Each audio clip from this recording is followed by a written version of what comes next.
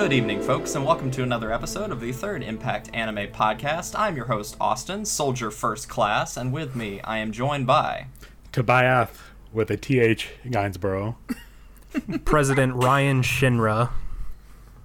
Wilson Valentine. Tori, and I'm going to steal all of your materia. Excellent. Well, thank you guys all for joining me this evening. Tonight, we're going to be talking about Final Fantasy VII Advent Children, a movie that either turns 14 this year or 10, depending on which version you're watching. The reason we're doing this episode is because, as most people who exist on the internet know and follow video games and anime and whatnot, we are getting a remake of Final Fantasy VII. The original is... Yeah, exactly. We are? Yes, at some point next year, March 3rd, 2020. Mm-hmm. Yes, Square this year gave us a release date for the much-anticipated Final Fantasy VII Remake, which has only been teased for about as long as the actual game has existed. Because it feels like they've been talking about remaking it, or fans have been asking for a remake forever. I'm pretty sure that they teased it the year Kingdom Hearts 3 was also teased. Well, you know, way back in the day, they did that PlayStation 3 tech demo that they basically recreated the opening of Final Fantasy VII with that. Do you guys remember that? Vaguely, yeah. Vaguely. Yeah. That was a thing forever ago, and they thought, oh my gosh, we're going to get a, Final Fantasy VII remake on the PlayStation 3, but, here we are, almost on the cusp of the PlayStation 5, and the game is not yet out, but it will be very soon. But on this episode, we're not really going to be talking about Final Fantasy VII itself so much as we're going to be talking about Advent Children, the movie, and the surrounding anime related to it, because there are two notable anime shorts that I hope some of you guys watched. If not, then I'll just talk about them. But anyway, that's fine. We are Third Impact Anime, and Ryan and Will, what are you guys? We're people, Austin. But also... Yeah, no, but other than that, more importantly than people, you are... Oh, yeah, Mid-Shelf we're Mid-Shelf Gaming, a YouTube channel dedicated to, what does our business card say? Hang on. High-quality gaming content straight to your eyeballs. TM. That's a wonderful tagline. How did you guys come up with that? Because Edwin was on the spot. That was actually a trick question. I came up with that. Oh, you did? Yeah, I did, actually. You neglected to tell us that, or I forgot. Yeah, you're welcome. But anyway, so you guys are a YouTube channel. You do a whole bunch of content related to video games of all shapes and sizes. All of your videos have been really good so far, and I'm not just saying that to your horn as my friends. Well, we're going to go ahead and make some disagree really with good you stuff. then, because we know for a fact that our first video was utter crap. But that we appreciate the sentiment.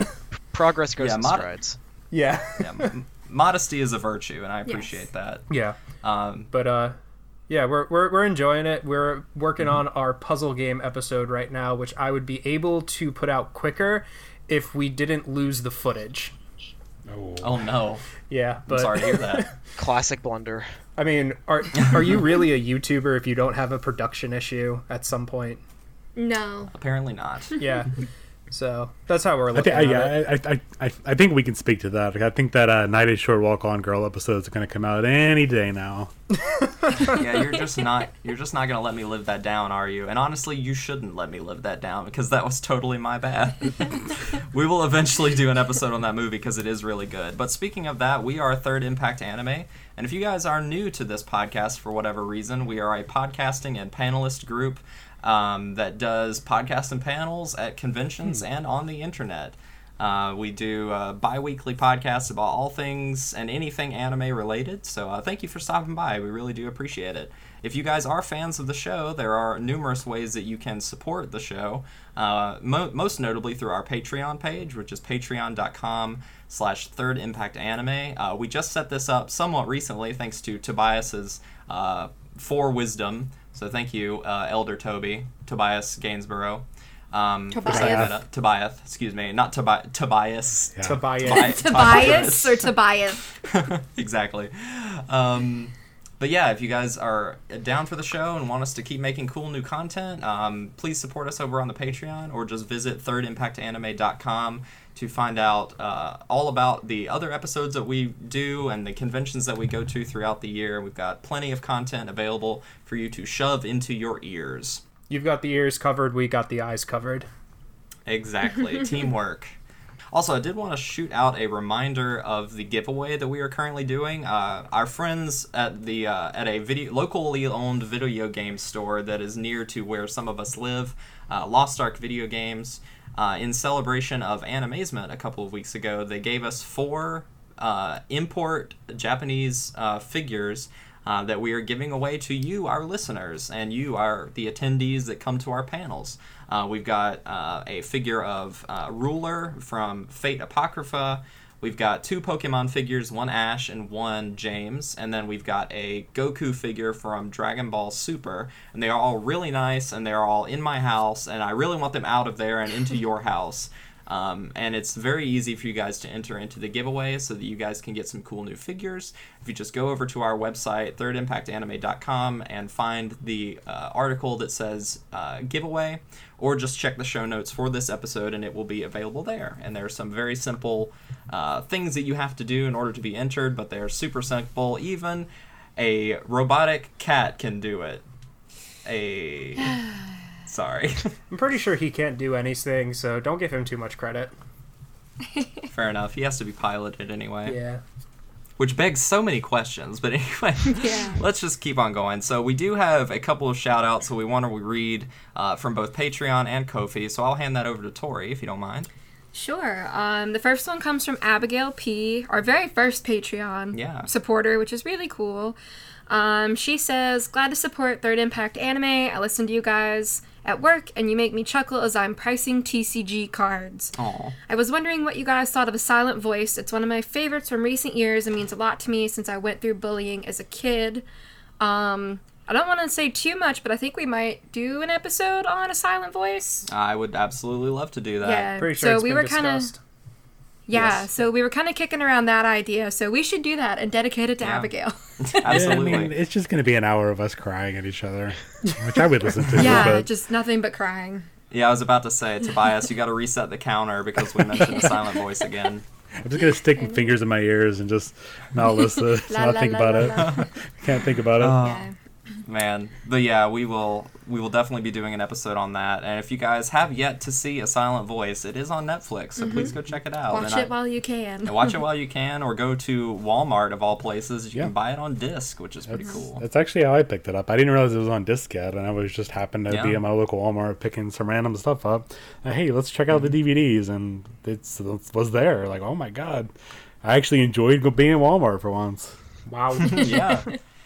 Yeah, I've been going into Walmart and just checking around their DVD section, and they have a fairly expansive anime selection right now, like stuff from like Shout Factory and G-Kids and Funimation and all this stuff. Just a lot of content, and it's somewhat affordable, especially the movies. Yeah, which is really cool. So we got one more shout-out from some nerd that we've never met before. Was this our first Ko-fi? Yes. Coffee? However I don't know these things that the kids use online nowadays. Hello, I'd like this read nice and loud on a guaranteed good zesty podcast. Watch Star Mew! Okay, thanks. Enjoy the coffee and have a kick-ass con weekend, everybody. So this one was belated because we are no longer anywhere near a con. Well, we're near art. But thank you, Sarah Steele. Yes, thank you, Sarah Steele, a member of this podcast. So really, this Ko-fi donation was out of pity and nothing else. Yeah, very true. You're not wrong. But thanks anyway, Sarah. I appreciate it. Actually, That's awesome. this is just her plot to get everybody in the world to watch idol shows. Yeah, It's true. but that's It's okay. You know, I didn't get to. I didn't get to enjoy this coffee. Austin, did you save me some? I did. I still have a splash. Actually, no joke, there is some coffee right next to my microphone. So come on down. You can have the rest of it. You got to bring in a hammock on. Okay, yeah, I'll save it until Hamacon. Yeah, that Three sounds more. pretty Which is- appealing. Which, Tobias, Hamacon is when and where? We're going to be at HammockCon yet again in Huntsville, Alabama. This is our second year officially. I've been going for a couple of years previous. This is, like I said, is in Huntsville, Alabama. It's July 18th through the 20th, I think. That weekend, like 17th. I'm pulling up my calendar now. But yeah, 19, 20, and 21. We will all be there. Myself, Austin, Tori, and the other super nerd of the group, Andrew. I think we'll be doing there during Yeah, I think panels. Andrew's going to come. Yeah. Mhm. I hope so. He's got panels he put on. That's true. He does. He better be there. So yeah, if you guys are more of our southerly guest in the Alabama, Georgia area, we will be there in Huntsville. It's always a more chill, relaxed time. I think we're going to be doing some stuff with the Awesome Cast, Basil and crew. Yay. Hopefully doing a live podcast reporting there. I think that'd be pretty cool. But yeah, we will be there in the middle of next month. Yes, we will. And, very much looking forward to it. And if anybody more are Carolina fans, I will be in Queen City. I think the first or second weekend of August. I just got my panel confirmations for that yesterday. So I'm doing a whole bunch of panels there as well. So if you're in Charlotte area, come out to Queen City. Hell yeah. Cool. All right, guys. So we want to keep this brief, but has there been anything anybody has been watching or playing or doing of any particular note that you would like our listeners to know about? Well, I've been watching Final Fantasy VII Advent Children for an upcoming... How is it? What a coincidence. Me too. Yeah, I was watching it for an upcoming podcast I'm part of. Pretty good movie. I can get into more detail boring. in a little while. But also, I've been playing Bloodstained Ritual of the Night, which, if you like Castlevania at all, get this game, because it's literally Castlevania, but not Castlevania because I don't know. I don't know why it's not Castlevania, but it should be. But it's very good, and for the past 2 hours before this podcast, I was playing Mario Maker 2, which is also good. You know, I was just imagining, like, you know how sometimes they put quotes, like, from reviews on video games or Blu-rays or whatever? Yeah. That would be a great pull quote from you on Bloodstained to be like... It's not Castlevania, but it should be. Ryan McEntee. God, I would kill for a new proper Castlevania, because they're just so good. Our frothing demand for Castlevania increases. Yeah. Right. That'll be a Patreon bonus. Donate $10 to us and you get like a video that's like 3 minutes long of me just like frothing at the mouth over Castlevania. Patreon exclusive. We infect Ryan with rabies. Wow. Anyway. At the $20 tier. Yeah. Okay, I guess I'll go because I started talking. I haven't really been doing anything other than reading books. I'm reading this really good Japanese horror novel so far, which is a collection of short stories about a girl and her classmate who were obsessed with murders and all that kind of stuff. What's it called? Goth. Goth? Goth. Sounds appropriate. Yeah. Has nothing to do with anything so far. I think it was just a buzzword. Oh, okay. And then I just now purchased Final Fantasy VII on my Switch, so I guess that's what I'm going to be doing. Woo! Yeah, that's all I got. Oh yeah, I forgot. I have been watching one other thing, but I forgot because I finished. So there was this show that was recently released on Netflix. I don't know if any of you have heard of it, but it's called Neon Genesis Evangelion. Oh, and boy. That's another episode, Ryan. Stop. Yeah. Let somebody else No, go. but I watched the entire series and both of the movies in a span of like 2 days. Oh, oof, yeah. Yeah. You're a trooper, man. Mm-hmm. This is your second watch through of Ava? Of the series, I've watched all the movies like a lot more because they were so good.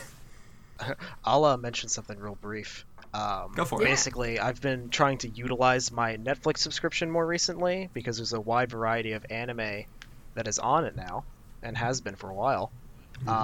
I recently started finally watching Agretsuko, the Sanrio show. Yay. I'm only like a couple episodes in, but I'm actually liking it a lot more than I thought, and it's very pretty to look at. Oh, yeah. Yes. We gotta do an episode on that when you're done. Nice. Yeah, that is a very excellent show. Season 2 just came out maybe a week ago from the time of this recording. Yep. Again, staying awesome. It's a really good show. Yep. Very solid. All right, guys. Let's go and take a quick break, and we'll go into the review.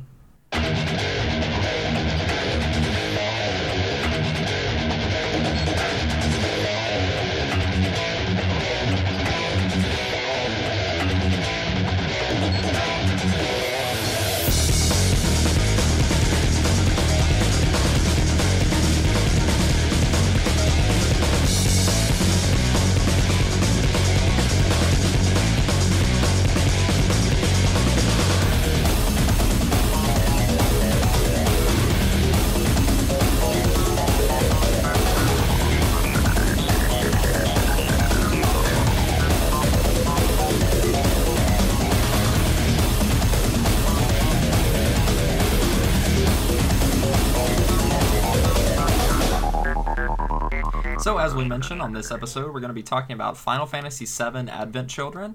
The movie came out in 2005, and it is a CG animated film by Square Enix and their CG animation subsidiary Visual Works, who first started doing CGI cutscenes for the original Final Fantasy VII in 1997. The film was directed by Tetsuya Nomura, the character designer and battle visual director of the original Final Fantasy VII, and written by Kazushige Nojima, a longtime scenario writer for Square, that has basically worked on everything that they have done since 7. Thank you, Papa Nomura. Yes, thank you. Thank you, Father. The movie was the top-selling anime title in North America in 2006 and was the 10th highest-selling anime title in North America in 2007. Advent Children Complete was released in 2009 with some redone scenes and a whole bunch of new ones added. We'll be talking a little bit later about exactly what those changes were and what some of the improvements were. Interesting thing about its release also, its original release, Will and I found this out when we were doing research on the movie. Apparently, there's market research that ties this movie to driving up PlayStation 3 sales. Yeah, I'd heard about that as well. Like, a lot of the consoles moved specifically because people were really excited about watching this movie, and it wasn't something that was ever available on DVD. It was Blu-ray only. Right, and that's the thing is, I don't know if anybody remembers back in the Stone Age of 2006, but God damn it, Ryan. but Blu-ray players, when they first came out, were like... 2009, you mean? Yeah, I mean... When Blu-ray was new, it was absurdly expensive for seemingly no reason, and one of the cheapest options was to literally buy a PlayStation 3, which was also not cheap. So, like, the fact that... But you got more bang for your buck, basically. Yeah, it was really expensive, and, like, the fact that this drove up sales is probably because people were buying Blu-ray players to, like, watch this movie, and the PlayStation was a cheap one. Yeah, I mean, it definitely makes sense, you know, considering, like, the crossover between Final Fantasy fans and people that would buy a PlayStation 3 is probably a perfect circle. Yeah. Yeah, basically. If it's a Venn diagram, it's a circle. I think the original version was released on UMD as well, right? About the same time that PSP came out. That was something I wanted to mention real briefly because, as we know, Edwin is a big UMD fan, and I wanted to give him a shout-out because apparently Final Fantasy VII Advent Children, according to Wikipedia, is the second best-selling UMD movie. That really does not surprise me. What was the first? Spider-Man 2. Which I think was like I think that was a bundle pack-in at one point for the PSP, so I don't count that. Final Fantasy VII Advent Children has sold 470,000 in sales, is what Wikipedia says. That's a lot of UMD. On UMD. Yeah, that's a lot. That's on UMD. That's like an absurd amount. Wow. Yeah. I mean, I have it on UMD. I bought it for $1.99 at Lost Ark Video Games like 3 years ago. I think I was there with you when you bought that, actually. You probably were. Yeah. Is it complete or just regular? It's just regular. Complete was only ever released on Blu-ray. Okay. And they actually re-released both Complete and The Spirits Within on Blu-ray. Spirits Within! Oh, please, no, that movie's awful. Yes! But anyway, Sony re-released them just maybe a couple years ago in a brand new edition. I'm not sure if there's anything on disc that's different, but it does come with a nice like slip sleeve and everything. But anyway, the film was released to mixed but generally positive reviews, and I think a lot of the impressions from 2006 are still a lot of people's criticisms with this film even today, and we'll talk about what those are also a little bit later. The film started out as a short film project by Visual Works in the early 2000s that blossomed into a full film as part of the compilation of Final Fantasy VII project that included the mobile game Before Crisis, the PSP game Crisis Core, and the PS2 game Dirge of Cerberus, which all followed stories and characters introduced in the original Final Fantasy VII. It is interesting to note that Hironobu Sakaguchi, the creator of Final Fantasy, and had a large hand in the original story and development of Final Fantasy VII, but by this point in the development of the compilation of Final Fantasy VII, he had not been with Square for many years by this point, and he did not work on Advent Children or the compilation at all. The compilation of Final Fantasy VII and Advent Children were almost exclusively Tetsuya Nomura and Kazushige Nojima's babies. Yeah, I'm pretty sure that Nomura had taken over Final Fantasy by like around the time of 7. Right. Shortly after The Spirits Within and Final Fantasy X came out, that's when Sakaguchi left, and I know he's formed his own video game company now, and has for quite some time, but I'm not really sure what they're working on. I don't really keep up with that. Yeah. I'm pretty sure Spirits Within just like led him into a deep depression, which he was just like, Final Fantasy is dead, my child is no more, and he just like Right. he was just like, this is a perfect time to leave. He has made movie's some the pinnacle of RPGs cinema. since then that are pretty solid, like Last Story on the Wii. So Yeah. he's still making games that are pretty Okay. alright. But Sakaguchi's other company is called Mistwalker. It began operation in 2004, and it worked with Microsoft Game Studios to create a couple RPGs called Blue Dragon. Oh, okay. Yeah. That was him. I didn't realize. Yeah, Blue Dragon was him. They were also on Nintendo DS, which is awesome. And he also worked on Lost Odyssey, Cool. which is cool. another JRPG for the 360.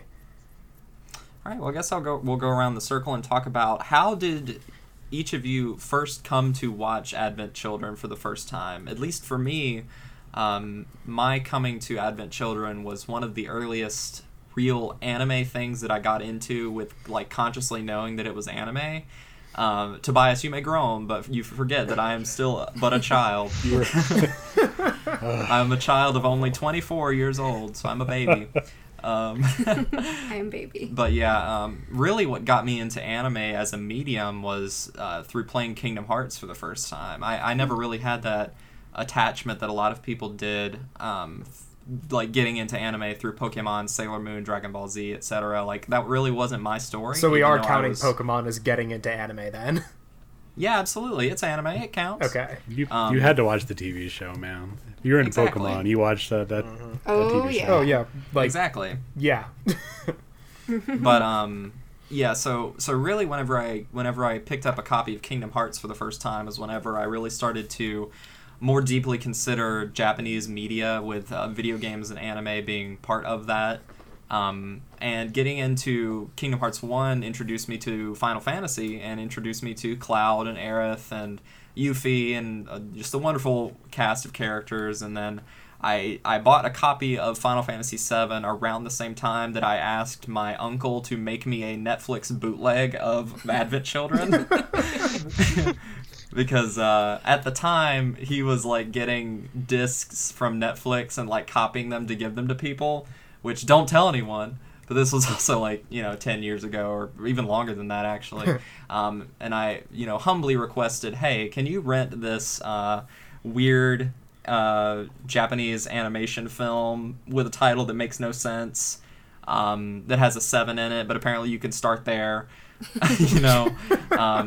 and he made me a burned disc of it, and I watched it over and over and over and over again, and really, quite a while before I really got into the original game itself.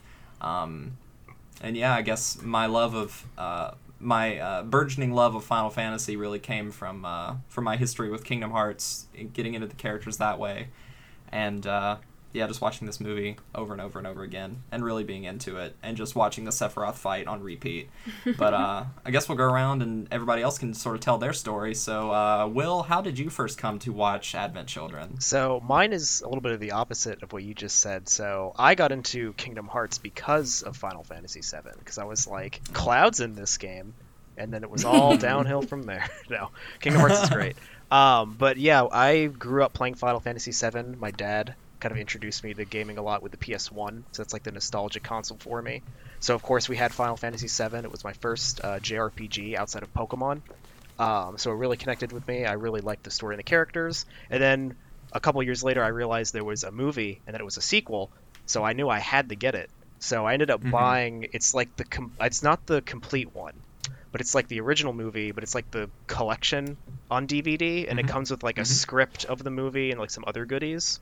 So I ended up buying that at my local used books and more store, and watched it and enjoyed it. And yeah, that's pretty much it. I mostly came from a background of I was already really familiar with the game and the characters and everything. So I already had a lot of this knowledge. I had played Crisis Core at that point already as well. So then I watched the movie like after that. So I was kind of late to the party by the time I actually watched it. What about you, Tobias? Your story is probably a little different than ours. Oh yeah. I was also more of like a Nintendo kid growing up, so I didn't play the original game when it came out. But a friend of mine let me borrow his PS1 and the copy of the game in 2003 or 2004.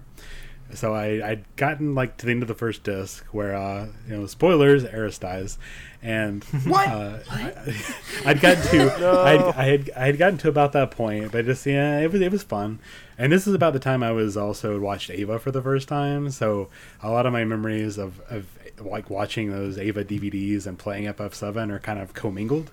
A lot That's of it's very thematically appropriate. Exactly, yeah. So I realized I replayed FF7 like 3-4 years ago, and I'm realizing just a lot of that same, like the whole nostalgia through the music and the scenarios just bring back a lot of the same memories of like watching Ava and that same period of time in my life. So in any case, I played this game until like 2004, and then right after they announced this movie is going to come out. So like I'm riding the hype wave. All of my friends who had already been Final Fantasy VII fans were really hyped for this movie, so I kind of jumped in on that wave. So the movie comes out. We don't get a US release, but somebody releases a fan sub of this thing. So like the week the fan sub comes out, everyone's freaking out. I somehow managed to teach myself how to author a DVD, not just burn a DVD, but like author a DVD video. Which I So kind of scrambled to put you that did the together. complicated stuff. Well, yeah. So at this point, I was in anime club in college, and we mostly just used disc the ADV sent us, or disc people would bring in. Mm-hmm. But this was before you were able to just plug in your laptop to a TV. Like our anime club used one of those old school TVs on a cart, kind of like you guys probably used in high school. Whenever the teacher didn't want to actually teach that day and just watch a video. Yeah, we used to My play favorite on anime, that. Bill Nye. Yeah, so those TVs didn't have HDMI ports. That wasn't a thing. They didn't have the VGA computer ports. So there was no real way to hook up your computer to a TV. So we had to get creative. So I quickly taught myself how to author a DVD. I made 3 or 4 copies of it just in case the disc broke in the middle of the movie, which it did actually. It was in the middle of the movie and the disc broke and it froze. What? And I like stop! I got it! Everyone's like groaning, like we have to watch. We can't watch this movie. Quickly change out the disc. Wait! Back up! The disc broke. Well, no. Okay, the disc froze. Oh, I So see. I guess Okay. like the authoring process or whatever, like it just froze the movie. And being a little neurotic at that point, I prepared for that scenario. I very vividly remember that. In a room full of like 30, 35 nerds crammed into this room, this like really small college like classroom. Quickly changing that out, watching the movie. Everyone's like, freaking out, cheering at the entire movie. I'm just riding high on that wave, not really understanding half of what's going on the screen, which honestly didn't change with this viewing, by the way. But at that time, I watched it several times. It was a really enjoyable movie to watch, but I had not revisited it at all in the past 14 years. Again, 14 years this movie's like been out up until reviewing this podcast. Tori, what about you? So I think I would have been like 12 or 13 when this movie came out, so I was really heavily into going to the local like movie rental place, which wasn't a Blockbuster. I think we had Hollywood Video. Mm-hmm. And they were one of the few that had the Game Crazy, I think it was called Game Crazy attached on it. This was before we had GameStop in my town, and then they killed them off. But In cold blood. yeah, basically. So I would go in there so much, which meant, I begged my mom like 2 or 3 times a week, can you drive me into town so I can go rent a movie? But we had gone in there so much that I had started to become like friends with the staff and stuff. And so like thanks to them, I got into Kingdom Hearts. I got into J-horror, and was watching a lot of things I probably shouldn't have been watching at 12 and 13. But to piggyback off of that, my only knowledge of Final Fantasy was 10, 10-2, and Crystal Chronicles on the GameCube. And I had never touched another Final Fantasy because I was just so obsessed with 10 and 10-2 that I didn't care about anything else. But your dad played Final Fantasy on the PS1, right? Yes, he did, but I was so young that I have just very vague memories of like him bringing the PS1 home and he had that Cloud Sears t-shirt that Oh my I gosh. do very vividly remember him wearing that all the time. That was his like work around the house shirt. If any of you listening have that shirt, please mail it to me. Yeah, I have to see if he still has it. Probably not. But so I happen to remember like walking like through the store, and I was like, whoa, this is a Final Fantasy movie. And I had definitely watched Spirits Within before that. Because that was the one that came out first, right? Mm-hmm. Yes. So I had definitely watched that when I was young too, but I knew of Final Fantasy VII, did not know anything about it, so I picked up the case and I went to go talk to the guy that was in the game store, and I was like, have you watched this? And he's like, yeah, it's really good. You should get it if you don't know like what you want to watch. He's like, I think you'll really like it. And so I took it home and I watched it, and I loved it so much that I had to go out the next day and buy a copy of it. And I did nothing for a period of 3 years maybe, but watch that movie at least 2 or 3 times a week because I loved it that much. Incredible. That's funny. Yeah. All right, Ryan, So- what is your personal history with Advent Children? All right, buckle up, boys and Tori. So, Final Fantasy VII, I first heard about in my 4th grade class, and somebody called it FIFA to abbreviate Final Fantasy, and I'm just like, what is this soccer? And Oh my god. And so FIFA. I then went to my piano teacher's house, and I used to go with my friend, and we would like, you know, I would do my lesson and he would do his, or vice versa, or whatever. And whenever one of us wasn't doing our lesson, we would play the PlayStation downstairs. So I played a fair bit of it at my piano teacher's. I don't think I actually ever got out of Midgar, but You'd have to play for quite a while. right. But like I got far, like pretty far, like enough to know I liked the game. And then I never played it for years after that, after I stopped taking lessons, because, you know, I never had access to it.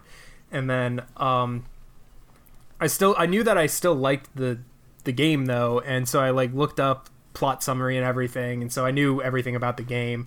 And I was looking up details about Crisis Core, like I was looking up cutscenes, and I found on YouTube, ancient YouTube, I found the movie, and I think it was Was it in 72 parts? something like that. It was like 20 something parts. They were like 9 minutes and 59 seconds each, and it was an absurdly long playlist that I watched in Japanese, and I was annoyed about that at first because I prefer dubs personally, and I was just like, man, I have to read. But I mean, when you're a kid, you have no patience for subtitles. right, exactly. So like I first watched it on YouTube probably in like 2007, 2008. And then like 5 or 6 years ago, I was going through a breakup, and I had bought the Steam version of Final Fantasy VII, and I decided to play it. And so I was like, holy crap, what took me so long to actually finish this game? And so then immediately when I finished that, I looked up Advent Children complete and watched that like 6 years ago at this point. And yeah, Final Fantasy VII is easily my top 3 of Final Fantasies.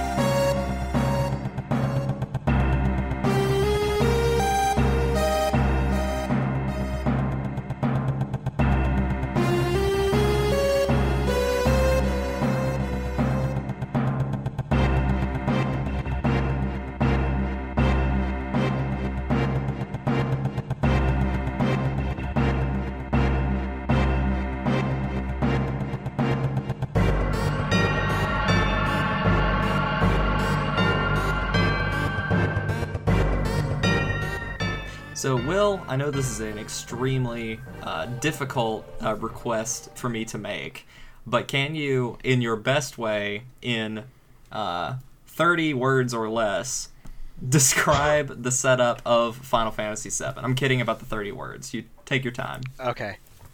So Final Fantasy VII is about Cloud Strife, a very popular character for the youngins, know him from Smash Brothers and everything. He's a very popular character, probably the poster child for the Final Fantasy like brand, I'd For say.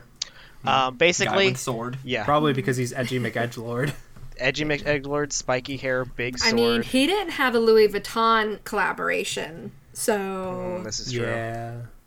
But his game's better. Anyway, Will, please Anyway. continue. Sorry. Please continue. So you play as Cloud, the main character. He used to work with this company called Shinra, who's a big energy corporation that's sucking out the life planet juice for energy purposes. Keep it PG, bro. My apologies. The life stream. So you play as Cloud. The beginning of the game, he's working with this terrorist group called Avalanche, who they're trying to sabotage Shinra's activities to help save the planet. Very noble cause. Throughout the course of the game, you find out more stuff about Shinra being kind of evil, sucking out the planet energy, it's killing the planet. Then Cloud sees one of his older comrades, Sephiroth, who's a main antagonist, who is trying to basically summon this alien creature named Genova with alien cells that's already infused in him. It gets complicated from there, but basically you kind of work with fighting off Sephiroth, make sure it doesn't end the world by having a giant meteor crash on the planet, and eventually Cloud kind of goes through, meets a lot of friends that help him out on his journey to help save the planet and stop its destruction. That's kind of a very basic synopsis. Real brief minor spoils, the game does end with you winning, and the planet helps you beat the meteor. Yup. Yeah, that was one thing about Final Fantasy VII, which fans were sort of so curious as to what exactly happened at the end of the game because it was left so ambiguous. Was it, though? And I think so. I mean, arguably. I mean, Yeah. it's the only thing you really like when the game ends. Like you see Holy fighting Meteor, and then you see a big explosion. And then it says 500 years later, and then it's Red 13 and his cubs like on that cliff that you see in the beginning of Advent Children. So it is kind of ambiguous as to what exactly happens to Cloud, Tifa, Barrett, and all of our other amazing friends. I guess that's true, yeah. Yeah, you see that the planet lives on, but it's more so what happened to the characters you just spent 80 plus hours with, because besides Red 13, Exactly. you don't really know. Right. I assumed personally because Red 13 survived that so did everyone else. Yeah, I mean that definitely makes sense, but you don't know. There's a lot. It's not clear. I could have sworn at the very end you see them all getting on the airship. No, I think that is before all of that. All the big explosion happens. yeah. Gotcha. Yeah, but anyway, and so that's sort of why, a lot of people find Advent Children somewhat strange because it totally gets rid of all that ambiguity, and there's a argument to be made that that's not necessarily good, but I guess we can talk about that later. I don't think that's the real complaint that most people have. No, with most Advent people Children. most people want a story to get an epilogue or something. So I was personally very glad we had a continuation. Yeah, but sometimes stories are made better because they're more ambiguous. I don't know. I mean, I understand that that's not the major complaint for some people, but I think that even in its ambiguity, the ending of Final Fantasy VII is still good. Yeah. It doesn't really necessarily need a follow-up, but we have one, and we're about to talk about it. We actually have many, at least two. Yeah. At least two. So, Ryan, four follow-ups we have to Final Fantasy VII. Right. Can you give us the setup of Advent Children, then? Okay. In a world where Cloud defeated Sephiroth. I can't keep that up for very long. Okay, so basically, we know Cloud beats Sephiroth and everybody lives happily ever after. Or do they? But do they? Yeah, Exactly. I'm getting there. I'm building suspense. Okay. So everybody lives happily ever after. Or do they? So we flash forward to 2 years after they beat Sephiroth in the Great North Cave, and we see the Turks doing Turk things, and they're apparently good guys now, and they're on pretty good terms with the protags, which I was cool with because I really liked seeing their interactions with them. And basically there's a effectively leprosy but alien is spreading around Midgar, and it kind of gave me a bit of a Chernobyl vibe because I just finished watching that series as well. and Yep. they were just like, stay away from the Mako reactors, and I'm just like, this is basically Chernobyl but Final Fantasy and also leprosy. And so anyways, alien leprosy is running rampant through everybody, and they're just like, this is the planet getting even with us for killing everybody. And I'm just like, no, because it's affecting children. Children didn't create Mako reactors. And so it turns out, plot things happen, and there's like these three people who are basically mini Sephiroths who are just like, mother, over and over again. And they are trying to attack Cloud for reasons that are not honestly explained very well. And they basically just want to be one with Jenova again and resurrect Sephiroth. And Cloud is trying to not let that happen, all while trying to rescue children and cure space leprosy. Yeah, that's one way to describe the film, I think. If you want to add anything, go ahead. It's actually I called think- Geostigma. Yeah, it's called Geostigma. Thank you. I was Well, completely thank you. blanking on the name. Yes, Geostigma.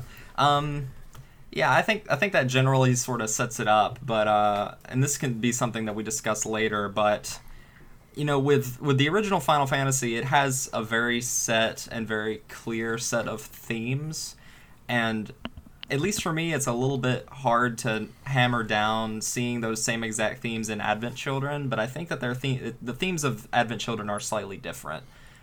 Grief it's was slightly- definitely a major theme of Advent Children. For a second there, I thought you said grease, like bacon grease. Yeah. What movie did I watch? What Oh, the? we're supposed to Yeah, watch do you not Grease? see John Travolta as Cloud? So yeah, I think that's a really good literal synopsis of the movie itself. That's pretty much what happens. There's a lot of events that are nigh incomprehensible if you've never played the original game at all. So don't try to watch this movie if you have no experience with FF7. You will not have a good time, I don't believe. But I feel like you want to do this now, Austin? That was Tori, not me. Tori, you want to do this, Tori? Yes, I'm bringing No. out 13-year-old me. You don't know what you're talking about. Go on. Did you actually enjoy it when you didn't know anything about Absolutely. Absolutely. Well, I- I loved every ridiculous, gratuitous moment of that movie. And I think that Well, speaks to something that resonates with a lot of people about Advent Children. But go ahead and finish your thought, Yeah. Tobias. Well, We'll get to that. I will say when you mentioned that, 'cause I did think about that in the earlier rewatch. I was thinking the plot makes barely any sense to someone who's actually experienced the games, but I think a lot of the visuals and the fight scenes in particular hold up, as well as the general visual motifs of FF7 as a whole. So my general recommendation would be, if you've never played FF7, don't watch it for the plot. Watch it for the Bishi boys jumping around, hitting each other with swords. Because Gotta be honest, that's pretty much what I watched it for the first time. Yeah, I mean, to be fair, yeah, I mean, it's really good at that. Well, maybe not perfect, but it's a good example of a mid-2000s anime action type of show. I feel like it's successful in that. But where was I going with this train of thought for Tori so rudely and loudly interrupted me? You just said moments ago that I'm loud and annoying. So Exactly. there you have it. No, I feel like, I mean, one thing, and to tie back into what Ryan was saying earlier, I feel like a lot of people that know about FF7 in the public consciousness do consider Cloud edgy McEdgelord. But on my replay a few years back, and even this, I don't think that's a fair assessment of Cloud as he actually is presented. I see him struggling a lot with that. I mean, you're going to anyway, so yeah. I was just gonna say that this movie, especially in the end, kind of changes that, and I'm sure that's something we'll end up talking about later. So yes, it is an unfair snap judgment from a lot of people. Yeah, and I guess I don't know if it's just, again, that relationship to Evangelion. And remember, this did come out about the same time that Ava did, so I feel like there is a reason a lot of those themes kind of go hand in hand. That we look at the main protagonist, and it's easy to skim over. In Cloud's case, a lot of the stuff he goes over just because he's the big badass with a sword. Mm-hmm. But I did actually, again, replaying FF7 a few years back, really did kind of relate to the struggles he goes through. He's just kind of thrust in this situation, like half trying to find his identity, trying to reach this ideal version of a hero that he's trying to reach forward. And even in this movie, even defeating Sephiroth, spoiler alert, before the movie itself, he's still trying to, I guess, reach that platonic ideal of being that hero, and he finds himself wanting over and over again. And I feel like you see that a lot in his interactions with Tifa, both in the game and here. I really like Tifa's character. She's the only sane person in any of the media. Basically, of this, she's the only she is the true main character of Final Fantasy as Final Fantasy VII as a franchise. She really is. Like, you've got all these characters that are either like crazy out there, or Cloud that's just moping around, in this movie, and she just come home, like, come on, get over it, go to bed. Exactly.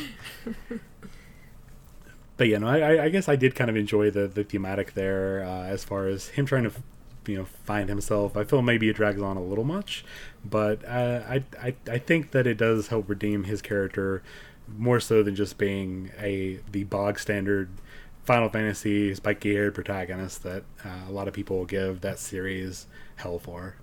Yeah. Right, and I think a lot of people have sort of retroactively coded Cloud in Advent Children as being Cloud overall, and like the modern interpretation of Cloud, like in Dissidia or in Kingdom Hearts or whatever, is very, very informed by his Advent Children version. Well, I honestly blame Kingdom Hearts for making him edgy, because... Oh, yeah. Yeah. That's so true. That came first, and he was edgy as hell on that.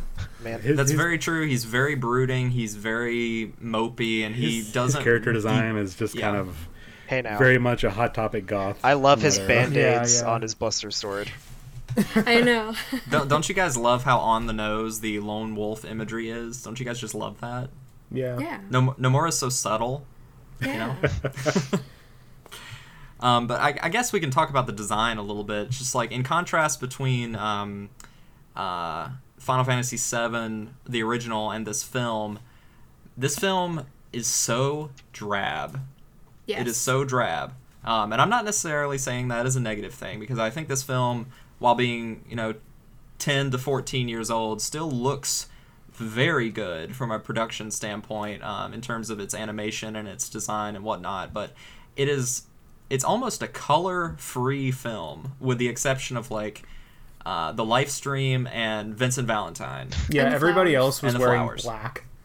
Yes, But, lots of black, lots of gray, and it stands in a lot of contrast to the original game, which is very colorful. Yeah. Oh, yeah. I guess if you take into account that literally everything has been destroyed, Yes. and so it's just wrecked buildings and metal and just sharpness and stuff everywhere, it would make sense that it should feel like there's this dirty, grimy, gray overlay. That's Yes, one of my definitely does. that's one of the smaller things about the film, is like the whole movie takes place on like Midgar's edge. I think they call it like Edge of Midgar or something in the movie, because like it's Yeah, implied this whole city's outer, like gone. It's the outer area of Midgar. Yeah, and like that area looks so like trashy, like obviously because it got destroyed like 2 years prior, but like there's the world of Final Fantasy VII has so many great locales. So like I'm kind of a little annoyed that like it was only in that one area for like the whole movie. Yeah, I mean, overall, I do Well, it took like place in Midgar as an the area. Hidden City as well, or the Forgotten City. That's that was one of true. my There's, favorite like, locales yeah, like of 2 the scenes game. there. So Yeah, 2 places, yeah. Overall, like, I do like Midgar as a location. I did enjoy seeing it here, but I agree. Final Fantasy, and I think it's the problem with people's memories of FF7 as a whole, is they remember Midgar. They remember, Cloud versus Sephiroth, this whole battle between these two Bishi boys, and forgetting that FF7 is pretty fun and colorful outside of that area. I cannot wait for the dolphin jump minigame to come back in the remake. Yes. That one little minigame defines, and like you mentioned earlier, the rifle swinging minigame, like that is FF7 to me, of course. But yeah, no, I do kind of like seeing Midgar, but you're right. There's not a whole lot of diversity in set design here. yeah. So what do we think of our villains here in Advent Children? So we've got... We've arguably got a couple like tiers of sub-villains. It's like we've got the Turks, but they're more sort of like pseudo-allies at this point, like anti-hero sort of deal. I didn't even consider them to be villains in this one because they were like straight up working with them. Yeah, but we also got to consider what their motivations were. It was sort of the enemy of my enemy is my friend sort of deal. It's not like they weren't off to somewhat nefarious purposes. They wanted to rebuild Shinra. Exactly, because Yeah. Reno Yeah. even spills the beans, and that's one of the reasons why Cloud is so unwilling to work with them in the beginning, where Reno is basically like, hey, Cloud, you can work together with us, and we can rebuild Shinra, and he literally says, not interested, and walks out, Yeah. which is a wonderful scene, and Rufus sort of has his own very somewhat unclear motivations, but they're not necessarily benevolent per se. So we've got the Turks, but again, they're more like anti-heroes, and then we've got our Sephiroth remnants, which struck me as interesting. I can sort of, explain. Yeah, I can explain each one of them like in a very simple way. You had the one that cried a lot. You had the one my that favorite. You had the one that didn't say anything but liked guns. And then you had the one who screamed mother 24/7. So there actually is something that I learned about them recently, and it absolutely makes sense. I wish I had had this knowledge. So Kadaj was supposed to be like Sephiroth's pure hatred, but also like love for humanity or something like that. Lowe's, which was the buff guy, I think, The puncher. was supposed to be just it was supposed to be just like his raw brute strength. And then Yazoo. Yeah. I can't remember what he symbolized, but they all had He something had his specific. hair. Yeah, exactly. His hair, yeah. I wish Tori, I wish the movie was at all clear about that. It is not. I mean, not on a surface level, no. But if you take No. a few minutes and think about it, like you can kind of see it. But like it still is very, yeah. very ambiguous. I guess it makes sense, but it wasn't really well portrayed. Yes. Yeah, it's poorly executed, which I think is somewhat of an idea of, forgive me, Father, because I'm about to speak ill of you, but I think that is one of the major detriments of Nomura's storytelling style whenever he's left to his own devices, is that he has a lot... Too he has- metaphorical. he has a lot of these what wouldn't it be cool if ideas and does not really know how to present them in the Yes. most coherent way. So Right. And really that what you're comes through saying is everything that he does. so what you're saying is Nomura is the Tomino of video games. Yeah. In some ways, yeah. He's a little bit of a funky dude. Father, I will forever love you because you gave me life. You brought me into this world. But cool it. Yeah, and then he wears socks with sandals. So what do we expect? He does. Wait, He really? does. Cargo shorts And cargo and shorts. cargo shorts. in the year of our Lord 2019, going to E3 with cargo shorts. God, that hurts me so much. Not like you're acting like half the attendees there weren't also in cargo shorts. Come Yeah. on. I mean, that's Real fair. here. But yeah, and I guess talking about Nomura a little bit, and this movie and Kingdom Hearts 2 were in development at the exact same time. So very obviously, Cloud and Tifa and Aerith show up in Kingdom Hearts 2 with their Advent Children redesigns. But another thing that didn't really hit me until watching this movie recently is that Nomura seems to have recycled some of the concepts that he introduced in Advent Children. Most notably, the group of people who are actually an amalgamation of one other person that all wear similar outfits and have the same color eyes and just variations on the same exact look. Doesn't this sound familiar? Kingdom Hearts 3 / Dream Drop Distance. Yeah. Yeah.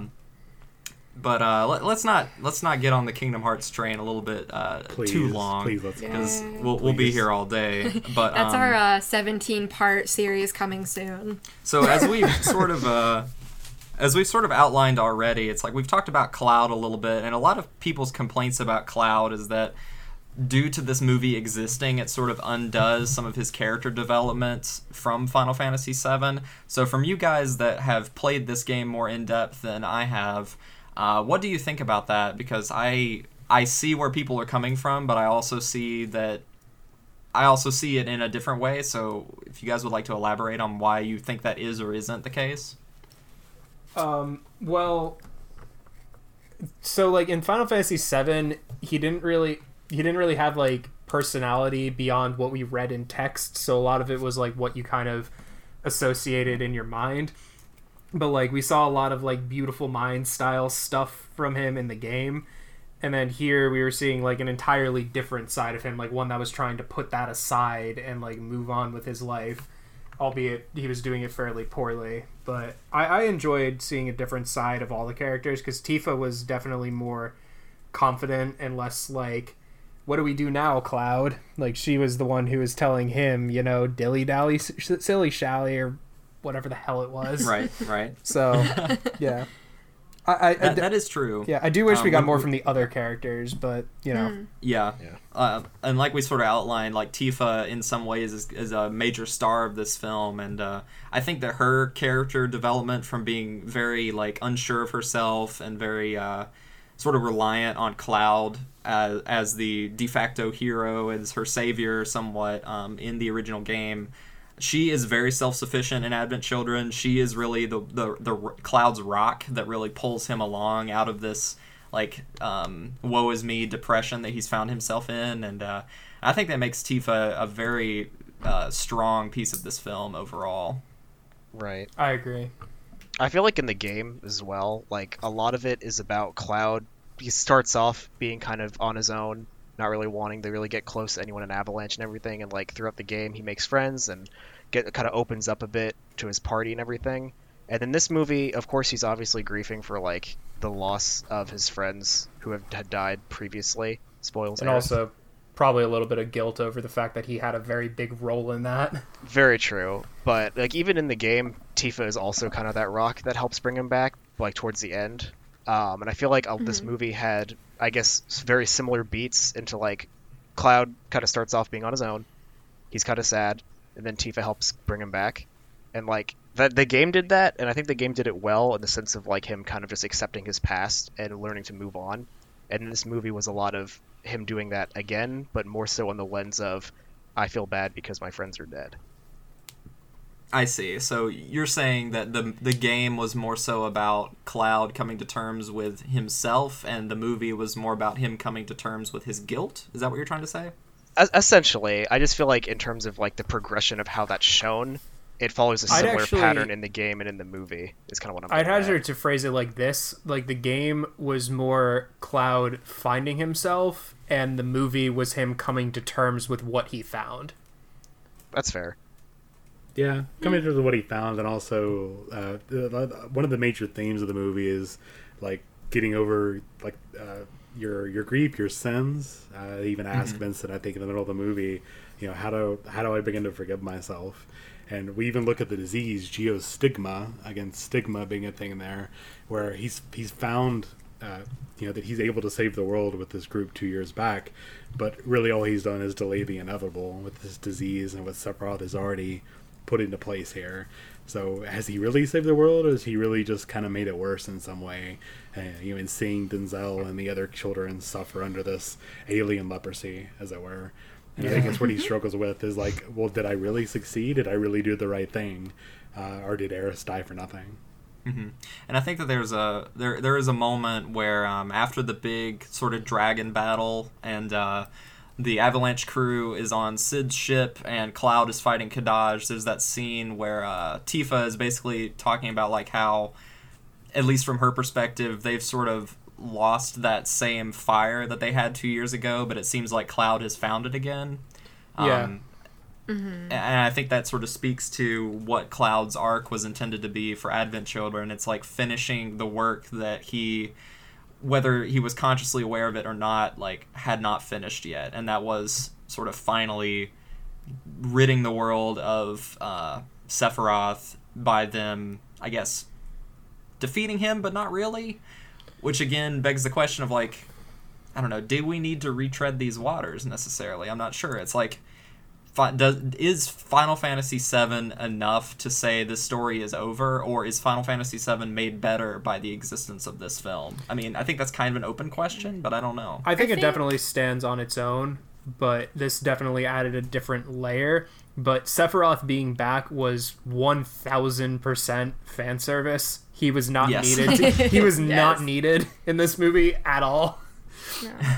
But I like the little touches of like him having those moments in his subconscious, I guess, with Aerith and Zack, and them giving him the courage to keep going and keep trying to figure it out, keep trying to figure things out, versus just like flat out giving up because he doesn't feel like he can do it. Like, yeah, it's a really dire situation, and just to see him keep pushing through that because he knows he has those people that believe in him, and it's all worth it for that one scene at the very end where we get to see him crack that little baby smile. And he's like, Yeah. I do have friends. I have people that care about me, and I can keep on going because of that. Yeah. So Zack as a whole actually is very interesting to me because they used a lot of footage from Crisis Core, which is great. That's a great game that I would also love to see be remade at one point.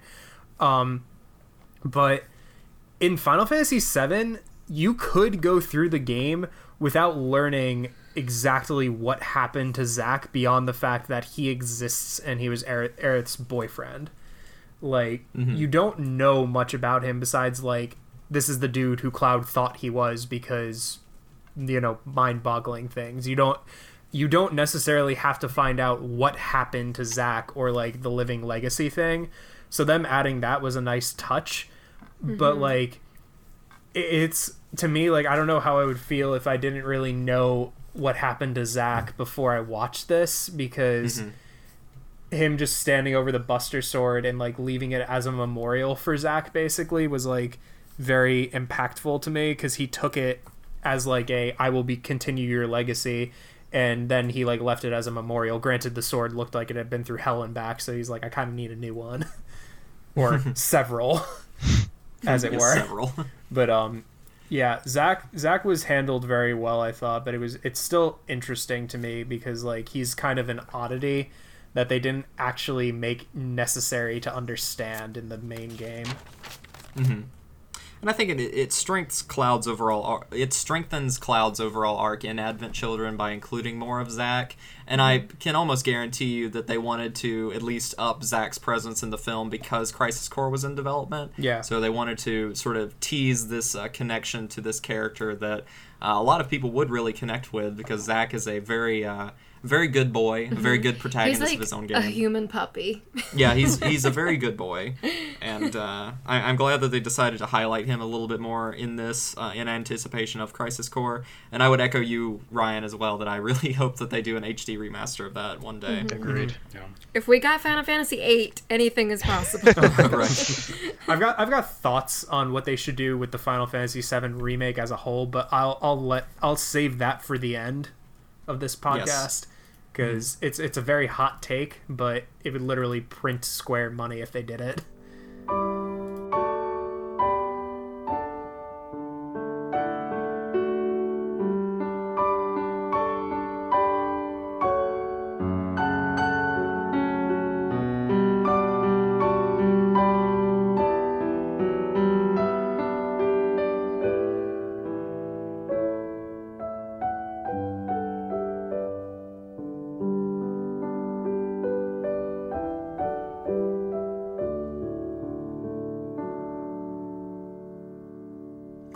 I mean, I guess to go back to your original question, though, like, does this movie stand alone? And, you mentioned earlier with the ending of the original game being very ambiguous, and you asked the question, do we need to explore that space? And, honestly, I come away from this movie thinking it's pure fan service. Like, Yeah. we talk about the themes, and I try to, like, pull something out of Cloud's development. But honestly, I think as a whole, this movie is fluff. Really.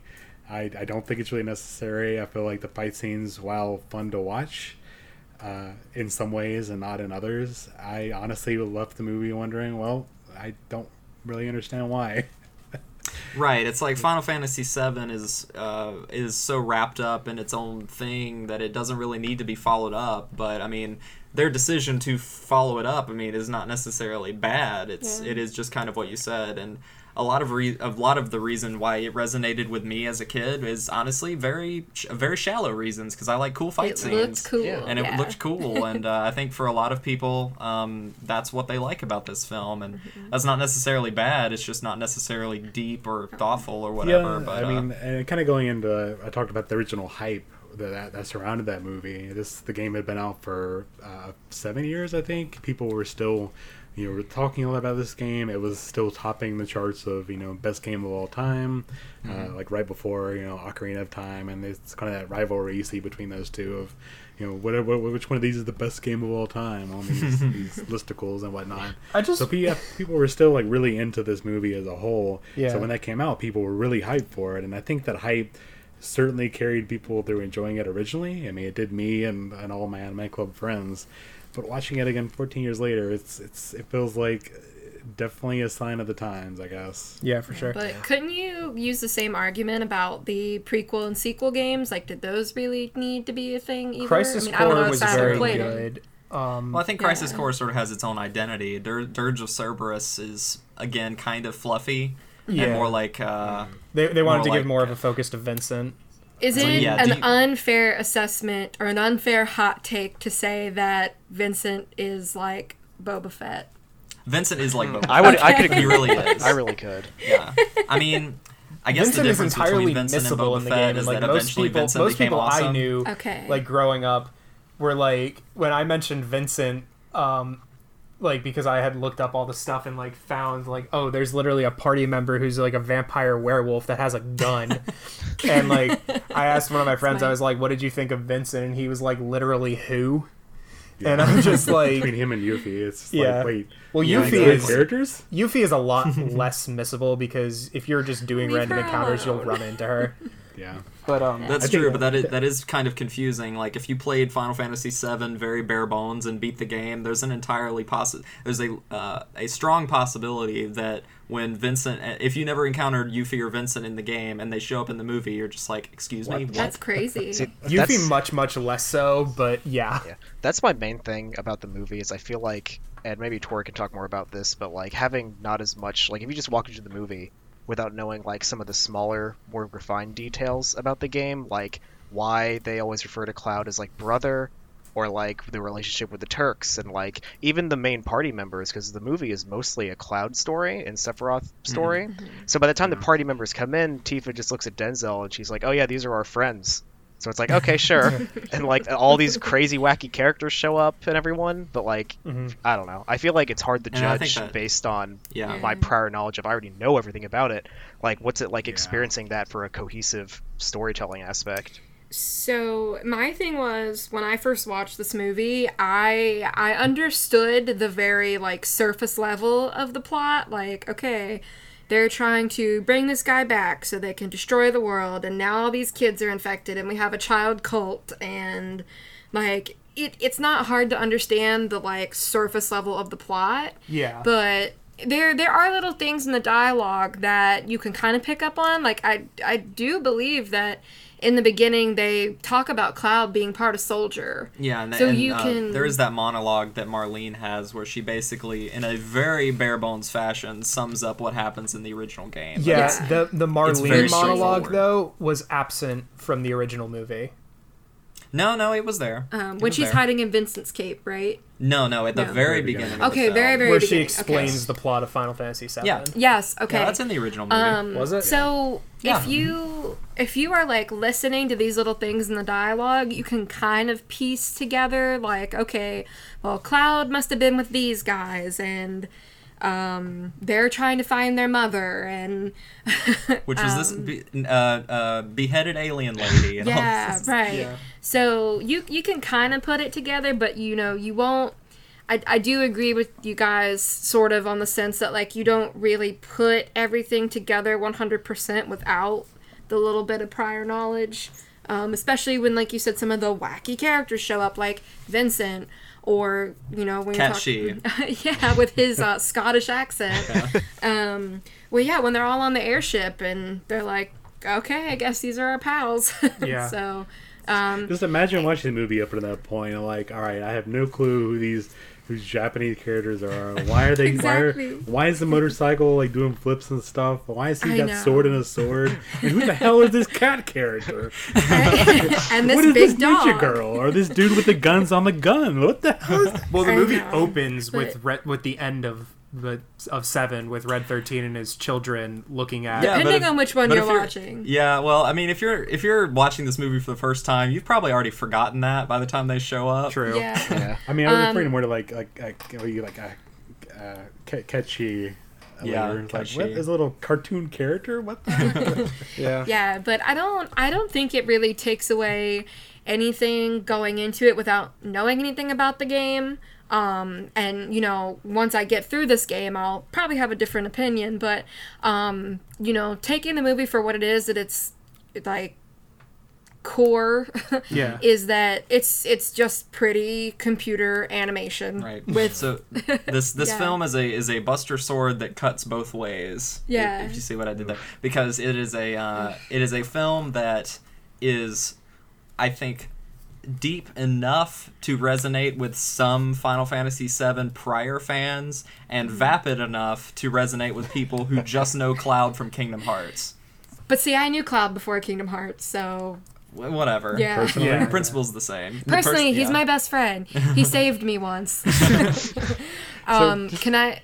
Oh, Yeah, go I ahead. was just gonna backtrack for 2 seconds because you had made a note about should this movie have been made a game, and That was an original consideration. Like, whenever they were first Mm-hmm. planning this film, they thought for a brief second, maybe we'll make this into a game. But, my yeah, my continue. thing is that the pacing of the movie is really weird. So they would have had to have done a lot of fluffing and all sorts of stuff to have made this into, I think, a full-length game. Yeah. If it had been like a short spin-off episode or something, sure, but they weren't really doing stuff like that with games quite yet at that point. But I think it works best as a movie, even if it didn't need to be in existence at all. As it Well, that's the stands, thing. as it is, it would have been a terrible game. But if they Absolutely. made it into a game, they obviously would have like reworked a lot of stuff. There would- But Yeah, Yeah. of course. There would be a So just lot to of piggyback off motorcycle segments in the game. Oh man. They just like piggyback off that. I do think the pacing is kind of an issue in this movie, in which I kind of want to tie into like the whole complete version, because there were a lot of scenes they added here, which I felt half the time were really great interstitial scenes between the stuff that was happening in the original, but also a lot of fluffy stuff that kind of bored me and I thought went out off track. Well, while the general plot is pretty basic here, we go from, you know, everything up to the final, like 30-45 minutes fight scene, a gratuitous fight scene that just never stops. Yeah. Oh, a lot of Tobias, that- let me briefly correct you. I will say that the second hour of the film is basically one long fight, because It I wrote is, it down. yeah. Yeah. But anyway, like I feel like some of the interstitial scenes, like they added a lot with the Turks that I thought were really good way to glue the basic plot points together. I thought some of the Denzel stuff was pretty cool as well to flesh out his character, but some of it just felt really silly when you have all these anime characters, you know, fighting this big dragon dude, and his big scene is he threw water at one of the dogs. The dragon Or dude, no. by the way, was actually Bahamut. It was Shin Bahamut, but that's like a small Yeah. tangent. But like we weren't actually sure when we were watching. We were like, is that Bahamut? And I looked it up, and yes, it was. Yeah, it's one they made just for the movie, I think. Yeah, Or it's the appeared in narration. stuff since then, but yes, it Yeah. was. If they originally had just for the movie. Yuna, this never would have happened. But yeah, like so all the new stuff. Some parts of it I like, parts of it I don't. Did anybody else? I know you guys kind of jumped into it a little later than I did, but did anybody notice a noticeable quality, video quality between the new stuff and the old stuff? Oh, absolutely. Yeah, definitely. So I know one thing for sure that they did is they went back in and changed up some textural things. Most notably in like some effects work in specific scenes. Like for example, during the final fight in the original version, there was a lot fewer like feathers going around whenever Cloud was fighting Sephiroth. Okay. They changed up the blue lighting effects on Cloud Which whenever he's looks doing his amazing yeah, now. it looks very good. They changed up and they made it like more vibrant and more visible. It's been a while since I watched the original, so the original one might not have even had that blue effect. I'm not even sure. I don't think it did because it stuck out enough to me as not remembering it, and today is the first time that I have ever seen the complete version. So it stuck out enough that and like Cloud getting all bloodied up. Oh yes, lots of blood. Yes, that stuck out enough to me that I was like, I don't remember this. Right, So right. well, and that was some new footage.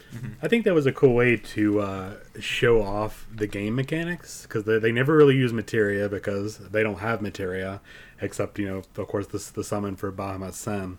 But, Yuffie has plenty of it. Yuffie has it all. but like she doesn't really like they never No. really use it because they don't Right. have it. But all of those blue effects I interpreted, and again I didn't notice them until today either, Tori. I interpreted them being him using the limit break, so that was a cool way. Yes. to That's what add limit that's what it breaks. was at the very end, like right before he does Omni Slash. Is yes, he was using Limit Break, but other than that, no, they just used a lot of visual blue No, effects. he uses Climb Hazard at one point, several times actually. He uses when his blue Limit Break effects. abilities, but like his true Limit Break was when Sephiroth threw him into the building. Cloud starts glowing blue and then just starts Well, he wailing does- on him. That was Well, he like does that. technically his Limit Break. I mean, he does that a couple times throughout the fights.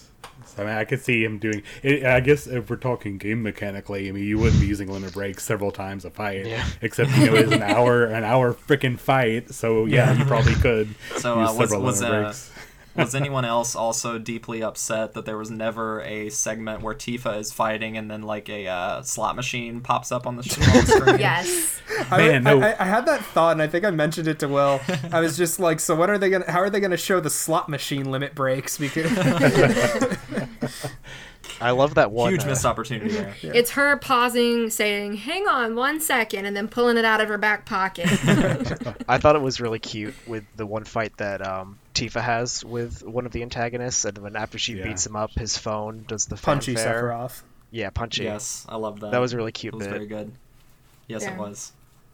I think And that was I- just a wonderful fight in general. Oh Yeah, yeah, that was I a wish really good one. I wish we saw more like fights with the.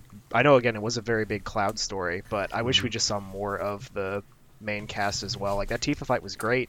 That was like the only Oh, man. non-Cloud fight really in the movie. Besides like we got the that. We got that very montage. brief moment in the God, I can't talk. The Forgotten Oh, with City. Vincent. Yeah, Yeah, very very brief, though. brief though. That fight scene in the church where Yeah. like Laws grabs her by the legs and is swinging her around, and then Yeah. she gets thrown and does that Spider-Man move on the wall. I was like, That was "Ooh." amazing. The, I was gonna save that. To, I like, had the a very one- funny the one thought scene about that that, they used wow. that out. particular scene actually is they had a guy credited. I did not realize that a lot of this movie was mocap also. They had a thing in the credits. They were like fight choreographer, and I'm just like, how the hell did they mocap that? Yeah, we were talking about that earlier, and do you want to Yeah. go into that now? Or? Sure. So yeah, Visual Works, they did and continue to do most of like the pre-rendered content for any Square Enix property. Like they've worked on Kingdom Hearts. Their debut was actually on the original Final Fantasy VII. So like all the pre-rendered cutscenes that are in like full 3D and stuff like that from FF7 were them, and it's Square's in-house like 3D CG anime production team, and they basically do all of that stuff. So anything that you see from Square that's like pre-rendered content like that, it's all from Visual Works, and yeah, a lot of the stuff that they do is mocapped compared to a lot of other like 3D CG anime, which isn't. And I think that's sort of what has helped this movie and other Square animations like this sort of stand the test of time. Like if you watch even the opening cutscene from Kingdom Hearts 1, which came out in 2002, I mean, it still looks like worlds better than some 3D CG anime that's coming out right now. Yeah. And I know that was extremely like difficult to do back in the early 2000s and the late 90s and stuff like that. Like even if you go back and look at Final Fantasy VIII, like those cutscenes, I mean, they're a little fuzzy, a little grainy, a little chunky, but you know, they look really good. Yeah. You're the most handsome man at the ball. Exactly. But just Visual Works, their animation style is very, very impressive. And I think just to go back a minute to what you guys said about the Tifa and Laws fight, Nomura on the original Final Fantasy VII was credited as a let me look it up real quick. He was credited as He was a character designer, I believe. Yes, he was a character designer, and he is also credited as the battle visual director, and that's what he's credited as in a lot of things. So, and he has a very distinct fighting style in his direction, which is very good, very visceral, really great camera work, really great commandment of his own weird physics world, which if you look at things like Final Fantasy VII Advent Children and other things with like action scenes that he has directed, they're all very unique and very visually interesting. And honestly, I think that's Nomura's biggest specialty, is that he has this amazing flair for making iconic fight scenes like these and directing them really well and knowing where to put the camera. If only somebody could take the script away from me. That reminded me of something that stuck out to me, and now that you put it in words, makes a lot of sense. But the scene where Kadaj and Cloud are fighting in the building, there's a lot of like angular camera shots, and they're like tilted or upside down or stuff like that, and that's stuff that you would see in like a physical live action movie. So to see that in something like this was really cool. Yeah. And there's just some insane nonsense that they do, especially in that Sephiroth fight, where they're like the buildings are falling and they're like fighting against each other. They had Superman syndrome real bad in this one. Yeah, they destroy like the entire surroundings to have their little fight. Or where they kept tossing Cloud up and up and up and up. Yeah. Teamwork. Yeah, exactly.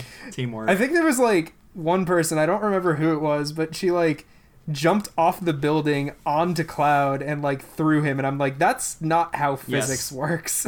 That was Yuffie. That was Yuffie. She's just our good girl Yuffie. That's how she's friendship just works. that good. Yeah. Yes. What is this, Naruto now? She Yes. is a authentic Did ninja you not watch from this movie? Wu-Tai. This is all Yeah. Naruto.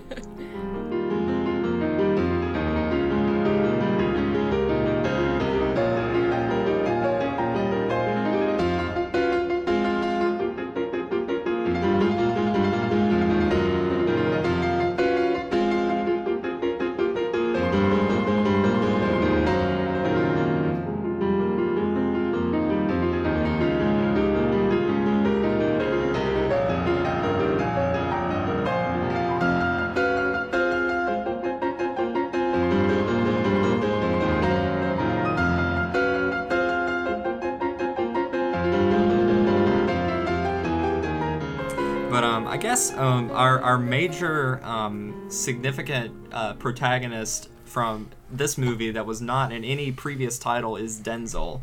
Did anyone get the chance to watch Episode Denzel? On the Way to a Smile, episode Denzel? I did not have a chance. I've watched, not recently at least, I watched it a long time ago in a galaxy far, far away, but it has been a hot minute since I have watched that short. So it is a Tori and I watched it. It is a 2D anime short. It's like 25 minutes, so normal length of like an anime episode. Basically chronicling how Denzel got from like his parents and how they were killed whenever Shinra exploded the Sector 7 plate. It's brutal. Yeah. It's pretty brutal. Like he goes through some really messed up stuff. Like the journey from him getting from his parents to Cloud and Tifa. It's a very sad story. Yeah. The short itself is like okay. I mean, I would probably not watch it again. For It's like got that early 2000s anime style that just looks really... It's Hasn't like... aged well. Huh? Hasn't really aged well. No, it looks... really. It looks... It's too rounded. in comparison to like what we see now. So of course it looks bad comparatively, but It looks cheap. yes, thank you. Yeah, it looks very cheap, and not that it's bad or anything, not that you shouldn't watch it, but don't expect it to be like awesome. Yeah. But I guess it's a good like filler piece for understanding a little bit more about where Denzel's coming from. But Wow. there was this weird disconnect for me, and maybe it was just the performance of the English actor, but the way that they characterized Denzel in his short was that he was much more mature for his age. But I guess that didn't really come through in Advent Children When so you much. are a young child who goes through trauma, Yes. you grow up very fast. No, so. I hear that, but he Yeah. didn't. No, that's not the problem I had. The problem I had was that he does not seem that way in Advent Children necessarily. Okay, gotcha. He seems a little bit more naive than someone who would have been like through all of these horrible situations, spent life on the streets to some Yeah. degree. And in Advent Children, the movie, he seems a little bit more sheltered. So I did guess. did that short come before or after the movie? in when it was made or chronologically? When the like when it public was was able made. to watch it. Oh yeah, it was made for the release of Complete. Okay, so it's Okay. So after the newer. Yes. So after the dub, after the first dub.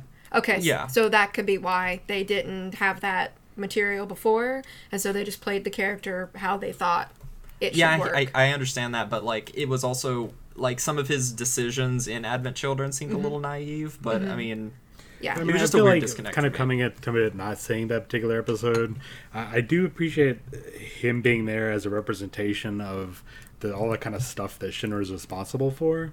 Like, Yes. sure, in the game we see the Sector 7 plate fall, and we see that happen in real time, and just the implications kind of like horrify you, the player, but you don't really see the people's the way they react to it, The aside human from cost. saying yeah, we don't see that, except Rufus as this comical supervillain as you fight him throughout the game and all that kind of stuff there. It was But to under my see- cape all along.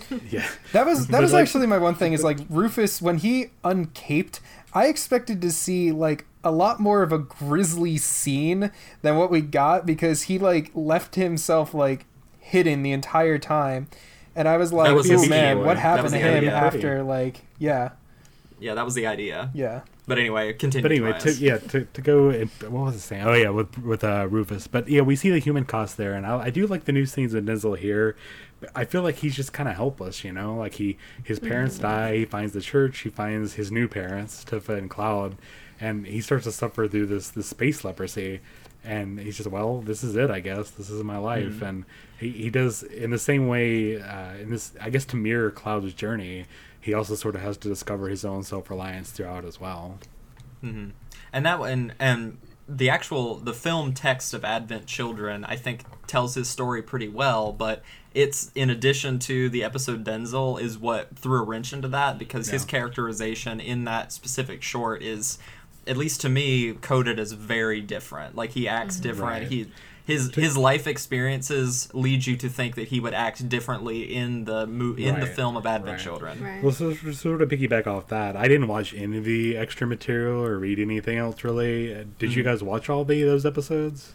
It's just Um, it's one like Square. They do a thing in like pretty much everything where they're like, if they release DLC, they'll call it episode, and then like the Yeah, the but did focus any of you character. guys like watch them all? 'Cause I saw there's a couple more than just the Denzel one, right? Well, there's the Denzel one, and then on the release that Will has, actually, the special edition. It was never it's not on Complete for some reason, and it was not on the standard edition.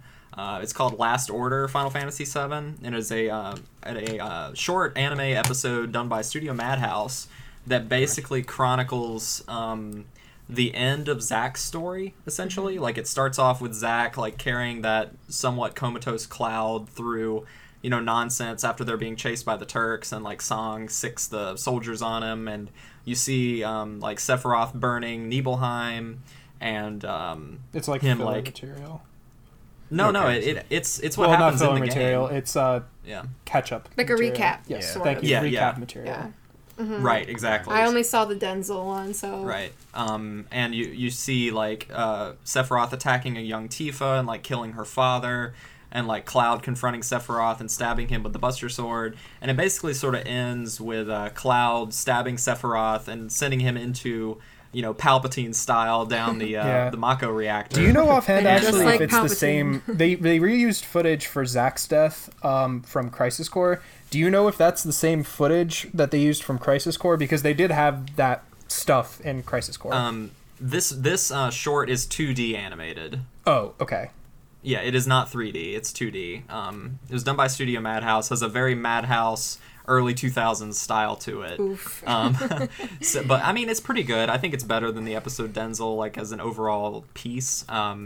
But then it sort of ends with like Hojo kidnapping Cloud and like taking him back and presumably experimenting on him and all that stuff. So it's pretty worth checking out. Will, have you seen it? I have not. I actually didn't even know it was on my release until just now. So now I have a It is. reason to It is watch. on. It is on disc 2. You should check it out. I see. Yes. Yeah, I feel like that may just cover a lot of the ground that Crisis Core ends up covering, but I guess seeing it in that 2D style, more visually Yes. different, it definitely sounds like something that would at least be worth checking out. I'm a big Zack fan Definitely. for sure, so I think I know what I'm doing Right. after the podcast. I think that you'll appreciate it. Crisis Core covers the same exact content, but it is just interesting to see, Final Fantasy characters done in an anime style in a traditional 2D anime setting. Right. And also, Crisis Core has Gact as an anime character. Yep. That is funny that you mentioned Gact. Speaking of musical acts, the original ending credits theme song of Advent Children was a song called "Calling" by a artist called Kyosuke Himuro, who's a very old school Japanese pop rock artist. And for the Japanese version of Advent Children Complete, he did a brand new song called Safe and Sound with special vocal guest, my boy, Gerard Way. Really? Oh. Yeah. Yes. It is unfortunately not on the disc for Advent Children Complete in the US, but you can find the song, you can find the music video out on YouTube. It's called Safe and Sound. It'll probably appear in this episode in audio form in some And then we get a format. cease and desist from Gerard Way. That's fine. Bring it on.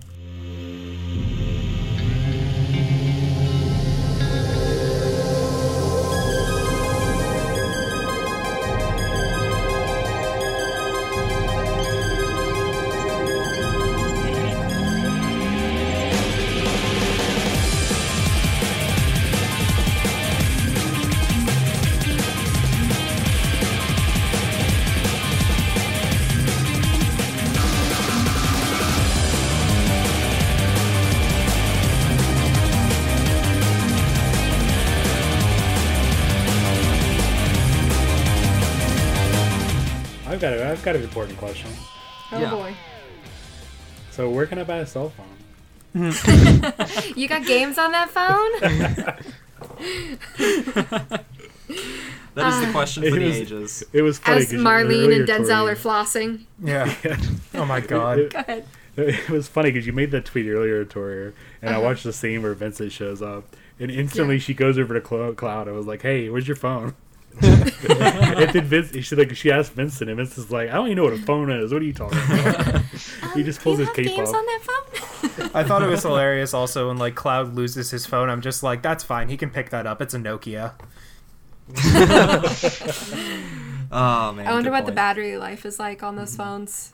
Yeah. Well, that was the thing actually. Is he was kind of out and about, just kind of exploring the world with a cell phone that was fully charged. So either his motorcycle had a charger, or he had the greatest cell phone ever. So that scene at the end where it's Red 13 and his pups, 500 years later, that phone is still alive back then too. And they're using it. How? They don't have thumbs. Alexa. That's rude. That's how. Crap! I just turned mine Hey on. Siri. Damn it. Jeez. Turn off Alexa. Yeah, just briefly touching on the visual. I think Red 13 is interesting because Red 13, every time it's on the screen, it very much reminds me this is a 2005 movie. Oh, yes. Definitely- In the it regard that definitely- they had to have the animal buddy. Well, no, it's the fur effects. Everything in the Yeah. movie looks Oh. great. The fabric, every time there's clothes on the screen, they're so well animated. You talk about Rufus's Yeah. cape, Cloud's shoulder cape thing. Just watch the movie, and they put so much effort into animating the way these fabrics move. But when Red 13 shows up, it looks so bad. See, I Or didn't the even wolf. notice that because I was too busy looking at Cloud's motorcycle. Can we talk The about that wolf motorcycle. real quick, actually? Like, now I that mean, you I'm mentioned telling it. you, man. I'm telling you, man. Did you guys realize that that wolf is supposed to be a metaphor for the fact that Cloud is a lone wolf out on his own, Yeah. you know, in the wilds by himself? Does he have two wolves inside of him? He does, and they're both sad. And they're both sad. One of the wolves is named Aerith, the other is named Zach. Oh, Exactly. Yeah. no. He's the third wheel. Oh. He just watches. Well, there's a reason that Cloud, one of his ultimate weapons, is always called Fenrir. Because again, he's a wolf. Yeah. Because he's out there by himself, the Yes. lone wolf. Yes, he walked so we could run. Thank you, Cloud. Yeah. Thank you, Cloud. It's going to turn out that the wolf's just going to be a DLC skin for Red 13 in the remake. Oh no. Gosh.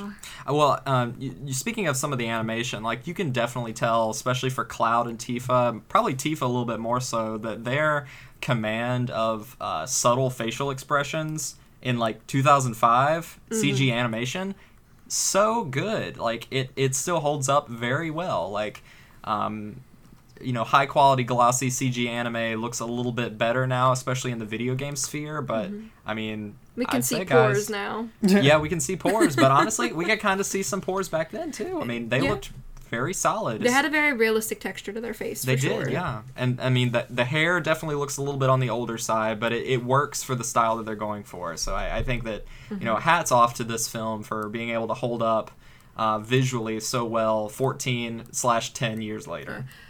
14/10. And you mentioned VisualWorks earlier with all their work throughout, and I think that is very important to track the growth of the Final Fantasy series. You know, everyone lambasts Spirits Within, but like there's a direct through line to Spirits Within, to Advent Children, to all the visual effects all the way up to FF15. Like, there was a definite change from the sprite-based stuff from the Super Nintendo, you know, into what they were doing with this game here, and then FF8 with the Right. more widespread use of the FMVs. And even a few years after Advent Children with FF12 used a lot of that same, if not the same, you know, engine, you know, graphical technology. There still is an emphasis on those style of graphics that we still see even in the new games. Now, I've heard this. Someone correct me if I'm wrong, but apparently the textures for Final Fantasy XII were so advanced at the time that in the HD remaster they didn't have to update them. I do not know about that one, Chief, but Okay.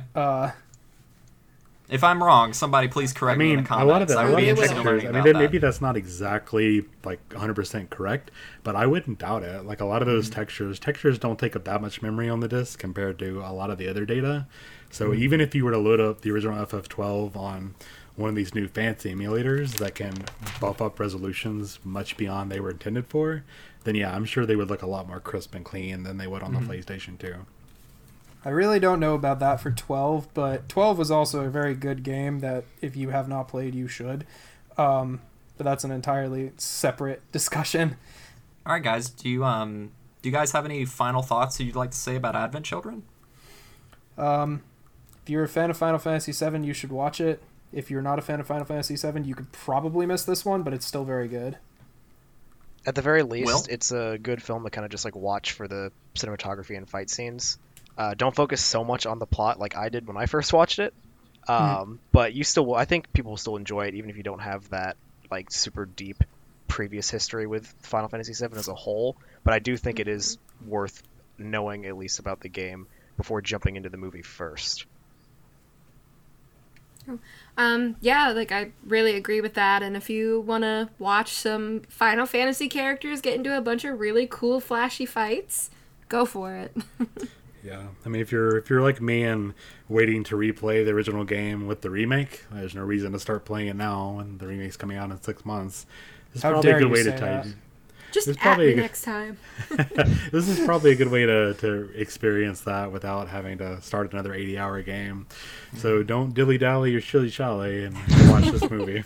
Yeah. Oh boy. And I will it's pretty. say- It's very accessible. I mean, you can get copies of this DVD for like dirt cheap because Yeah. there's a billion of them out there. I and found the even Blu-ray. Blu-rays. Yeah, for like $6. So. Yeah, $6 secondhand for this Blu-ray, and Yeah, Will found me the special edition at a flea market at AWA last year for like what $3. It was like $2. I was like, Yeah. I think Ryan has See, this, but I'll exactly. buy it anyway in case he doesn't have it. I had bought the Blu-ray and you had shown off your special edition. I was like, man, I would love to have that. And then you were like, hey, I found it, and I was like, cool. And hey, guess what? You have Last Order now too.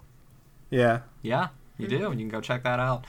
So but if yeah, you're even cheaper than going to spend a couple bucks on the Blu-ray, it is right now available on Crackle. Oh, really? Oh, okay. oh wow, cool. It is on Crackle. You just have to watch and a lot of looking at ads. it's for fairly cheap on like Google Play, YouTube, and Amazon Prime as well. So those are all options. You can pretty much rent anything off of YouTube for like $3, and you get it for like 2 days. So, It's pretty much just Google Play. yeah.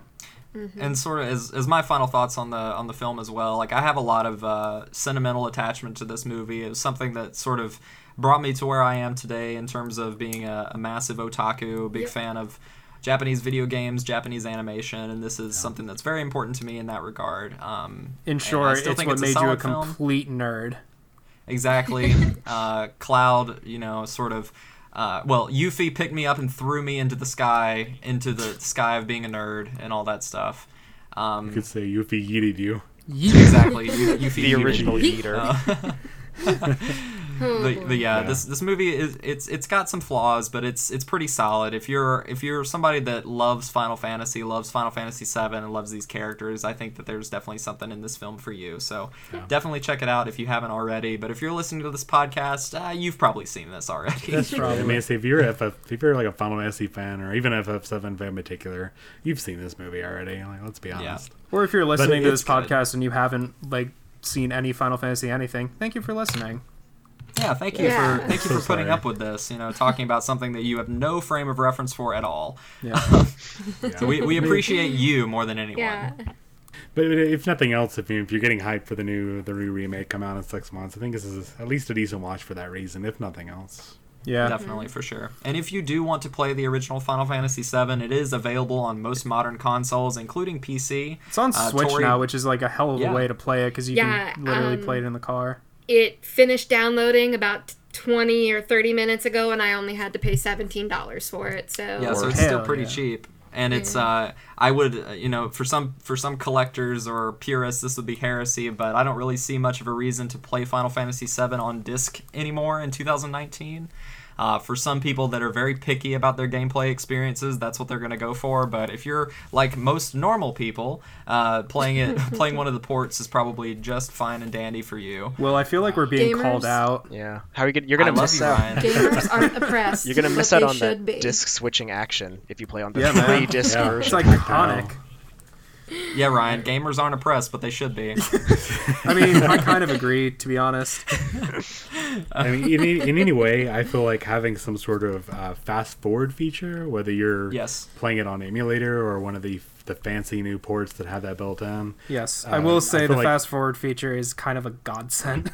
Yeah, between grinding like your characters and the materia, because that's something a trick I found in my last playthrough is you can multiply materia and sell it for a lot of money. Oh yeah. Grinding, I'd say it makes the grinding a lot easier when you can learn. You Well, can that's just the whole hold point of the the materia enter system is button once you and just max grind away. something, it you literally get another one for some reason. I honestly do not understand that, but you do. And like Should you also use the fast forward feature on Advent Children? Stop. well, that's a I'm movie, kidding. so Unless you're like me and you're always accidentally hitting the PlayStation 4 controller and like that- skipping around who knows where into Watch the your movie. limbs. that happens to us. Will and I do movie night every week, and like so many times we watch it on his PS4, and so many times somebody will like accidentally bump the PlayStation controller, and we'll like skip a scene, and we have to like figure out where Yeah. we were. I have no spatial awareness, so Y'all just need to put your controller inside of a black box with yellow tape around it and just sit in your Mother. wheelchair Shoot covered. it. Yeah, bang, bang, Put a bang. head And next to it. miss somehow.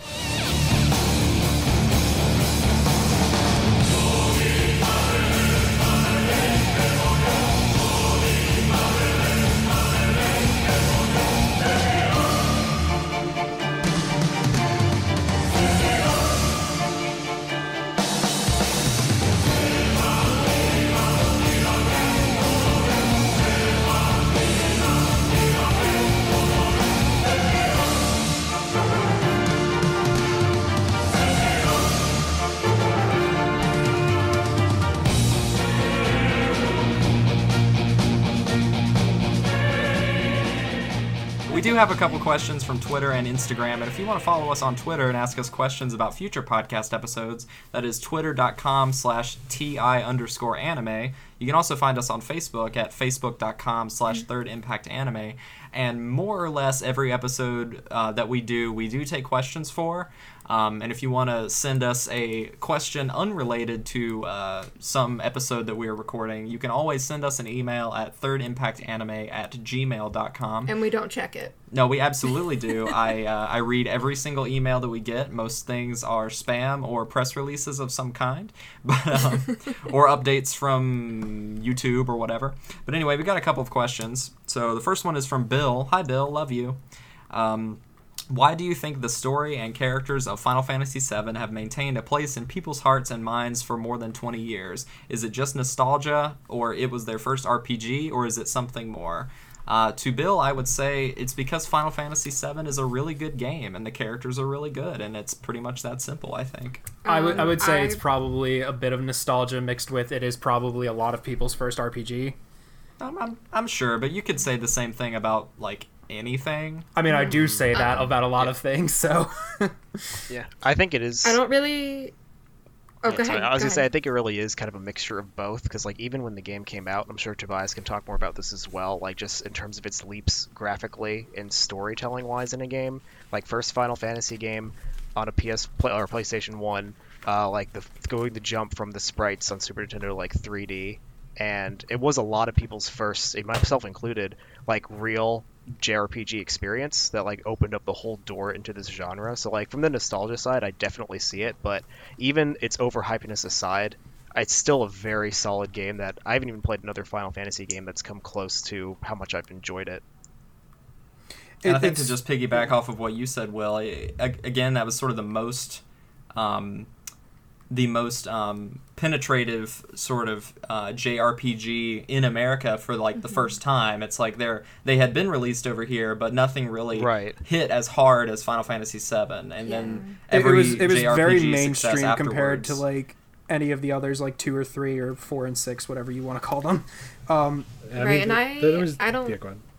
Oh, I don't have a huge dog in this fight because I haven't played 7 myself. Yeah. But whenever I talk to people about video games, specifically like JRPGs, and I'm very picky with RPG games in general because I know I'm going to have to dedicate a lot of time to it. Oh, yeah. Which, with this, it's fine, but like whenever I'm talking to people about those types of games, like their first one was always Final Fantasy VII. What's your favorite one? Final Fantasy VII. So I think it was just pivotal for a lot of people's like entry into JRPGs as a genre, and you know that does play into nostalgia too. So Yeah, I think both you and Will hit on the head with that in particular. You see a lot of this with both comparing this game to Final Fantasy VI and also like Link to the Past and Ocarina of Time, and you always see this both of these older fans and maybe not new at this point, but I guess it's the whole boomer versus millennial fight like, on the video game square. It's but like, see, well, it's such an the Super an Nintendo unfair- games were better, but the PlayStation games or the 3D games are better. Well, yeah, I think a lot of it is just that it is easy to forget now that the PlayStation 1, like Will said, was a introduction to a whole new generation of gamers, which are now adults. So there definitely is a nostalgia factor played there. While FF4/2 and 3/6 were pretty popular at the time among the niche fans, our JRPGs or RPGs in particular were still kind of niche compared to the platformers and the action games of the time. So sure, you had diehard fans that will argue with you all day about how great FF6 was. They weren't as prolific up until that point. I don't feel like, in the grand scheme of things. So I feel like that's kind of the case there. I think FF7 to me I enjoy because of how much it changed the setting of the Final Fantasy games. Up until the point it was mostly D&D style fantasy. FF6 had a lot of that steampunk Magitech stuff, which was very interesting in and of itself, but FF7 took that even further into this gritty industrial type of area with Midgard, and to see these characters use both guns and swords and spells was very interesting and a little different at that time. I won't say it's the first to do cyberpunk magic stuff, but But it did so it in a well, very and it did it Japanese- mainstream. Yeah. Exactly. Yeah, it did in a way that captured the hearts and minds of a lot of new gamers, and we just think about like that one frame that was, I think, on the cover of the game actually, with Cloud standing in front of the Shinra Tower. It's just Yeah. a very iconic shot. That, I mean, hell, if you have any experience at the time, you've seen that how iconic that is, and just how it sums up like the introduction to that game. And yeah, For sure. I think, yeah, I don't know. It's very iconic. The music is also incredible, and I'm like a person who yeah. I judge my games a lot based on whether or not they have a banging soundtrack, and this one has some bangers. Oh yeah, and I would echo that with Advent Children as well. It's got some bangers as well, and some rearrangements of previous bangers. A lot of the Advent because Children we didn't stuff really talk about actually, They've been Yeah. rebanged. Yeah, we really didn't talk much about the Advent Children music, but it's also very good. The one thing about Advent Children actually that I noticed was that it sounded a lot like, at least in Complete, it sounded a lot like the orchestrated versions of the stuff we saw at the Final Fantasy VII or the Final Fantasy concert that we went to in October. Like right. it sounded a lot like that stuff. And I know that around the same time as when Advent Children was being created, that was around the time where Nobuo Uematsu founded his rock band, the Black Mages. Yeah. And I don't think they do much anymore, because Uematsu doesn't really work for Square much anymore. But they basically made a rock band, and the the core soundtrack of Advent Children is very heavy metal, and you can definitely tell that he was definitely in his Black Mages phase at that time. But anyway, we've got another question here. So Basil from the Awesome Cast asks, "Hi Basil, how does it feel that the cell phone gets the same death as a main character?" Ooh, that's hurtful. I think they took very heavy influence from the In the Water ending from Silent Hill 2 for that particular. No, I'm kidding. I mean- what were you? The Into the Water ending from Silent Hill 2. I mean, like I said, that phone isn't dead. It's a Nokia.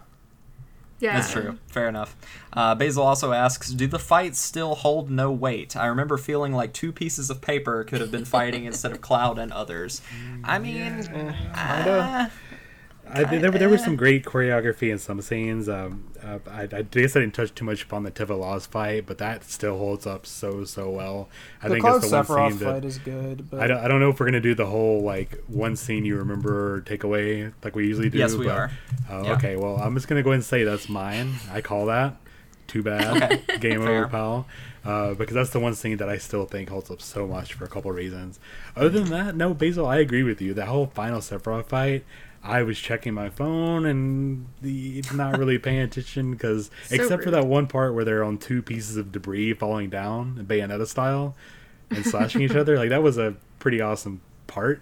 The rest of it just felt very generic, and honestly, up until the point where he casts Sword and swords the guy with 5 swords, I just felt you mean very, Omni Slash? Yeah. Yeah. Yeah. No. Will Swords. and I Swords. both said the one fight that was very needless was the highway fight. Yeah. Too much motorcycle. it I upset think me that they The it one upset me single that they did segment a. Go ahead. It upset me that they did a weird bait and switch that for a moment you thought Reno and Rude blew themselves up. Oh, yeah. And I'm so glad that they established that didn't happen, because that Yes. would have been such a strange flex for their characters that would have Yes. made no sense That whatsoever. really upset me the first time I watched that movie because I really like them. Yeah, and it just wouldn't have made any sense. They're not that heroic. Like, No. Yeah. But anyway, that's neither here They're nor there. chaotically good. Yeah, exactly. Yeah, but not So- that chaotic. So that part, to 2 points. The motorcycle, the highway scene was mostly useless, but the part where Laws grabs the ground, grabs the motorcycle with his legs, and swings it back at Cloud. Yeah. That's Yeah. That was hardcore. Yes. Even if nothing else really paid off. But I didn't really notice it the first time I saw this movie because I guess I wasn't into the characters as much. But I definitely appreciated the Turks more in this version. Yes. Seeing Reno just being like a goofball and Rude trying not to laugh the whole time. Also, was very, very in the dub, enjoyable. Reno is voiced by the amazing Quentin Flynn, who also does Axel and they're basically the same character. I kind of thought that the whole time. And I think like my second favorite scene in the whole movie is where Reno accidentally smashes Rude's glasses, and he's got the face that he's just like, what have you done? And then instantly pulls out a backup pair of sunglasses. Yes. Loved it. I'm There's so many well, great I'm pretty sure visual you gags. commented on that. Yeah. There's so many great visual gags throughout that. Yes. Just related to those characters in particular. Of Yeah, course, I've they have forgotten the- how funny that movie is. Yeah, it's got some good gags. The scene at especially the beginning those where two. Reno's trying to attack Cloud and he just closes the door and locks it. Yes. It's like a very perfect pacing on that. Also, Reno tries to beat down a legendary dragon who, in some games, is the father of all Eidolons with a stun baton. So, like, Yeah. No, as 10 you out do. of 10. You tried, buddy. You tried. All right, Ryan, and your coworker had a specific question. Do you want to handle this one? Yeah, my coworker Evan, I was talking to him about the fact that we were doing this podcast at lunch today, and we started talking about Final Fantasy VII, and he just goes, "Did anybody use that stupid Moogle bot?" And my answer was no, because Kate Sith, or Ketchi, however the hell you want to pronounce his name, was a very useless character in many, many ways that served no purpose to the story besides to piss you off, and if you're a completionist like I am, give you another character to grind limit breaks for, and his limit breaks were very annoying. I did not enjoy using him when I played, but Aren't you just so glad that they made him a major side character in Dirge of Cerberus? yeah, so glad. With that character, I tried to use him in my last playthrough. I was trying to go beyond the normal lineup, and yeah, just didn't really enjoy it. Like, at least with Vincent, you've got that one gun with the 100% hit rate and Deathblow. Yeah. It was a little OP, but like Akechi was like, he's just not really great compared to the other characters. I mean, Vincent was like basically like the definition of an optional character, because you didn't miss out by not having him, but God, he was so fun to play as, like, or to use. Like, if you did have him, oh my God, it was fun. So that sort of brings us to the end of the episode here, and I would like to do the thing that we try and do in every episode, which is go around and hear from everyone about what their favorite or most iconic moment from the film was. So, Tobias, you already outlined yours, but if you would like to elaborate. Yeah, so I mentioned the fight in the church with Tifa and Loz, and this one thing that really does stand out to me, even the few years between seeing this movie, I think I've watched it on YouTube a couple times, just of how fun it is to watch. From the fight choreography and just in general, I feel like Tifa's kind of, what do you say, like, I feel like she's underrepresented, underplayed in a lot of people's memories of these games. So to see her be a total badass was just kind of amazing. The music it plays is just a piano rendition of the battle music, which Yeah. is a nice callback. And of course, like we mentioned, the cell phone ringtone is just it's perfect. That was Chef, amazing. Chef kissing fingers, like it's just so perfect. And just like all the different action scenes, like you mentioned, Nomura's perfect direction. Just it's such a good scene. Will, what about you?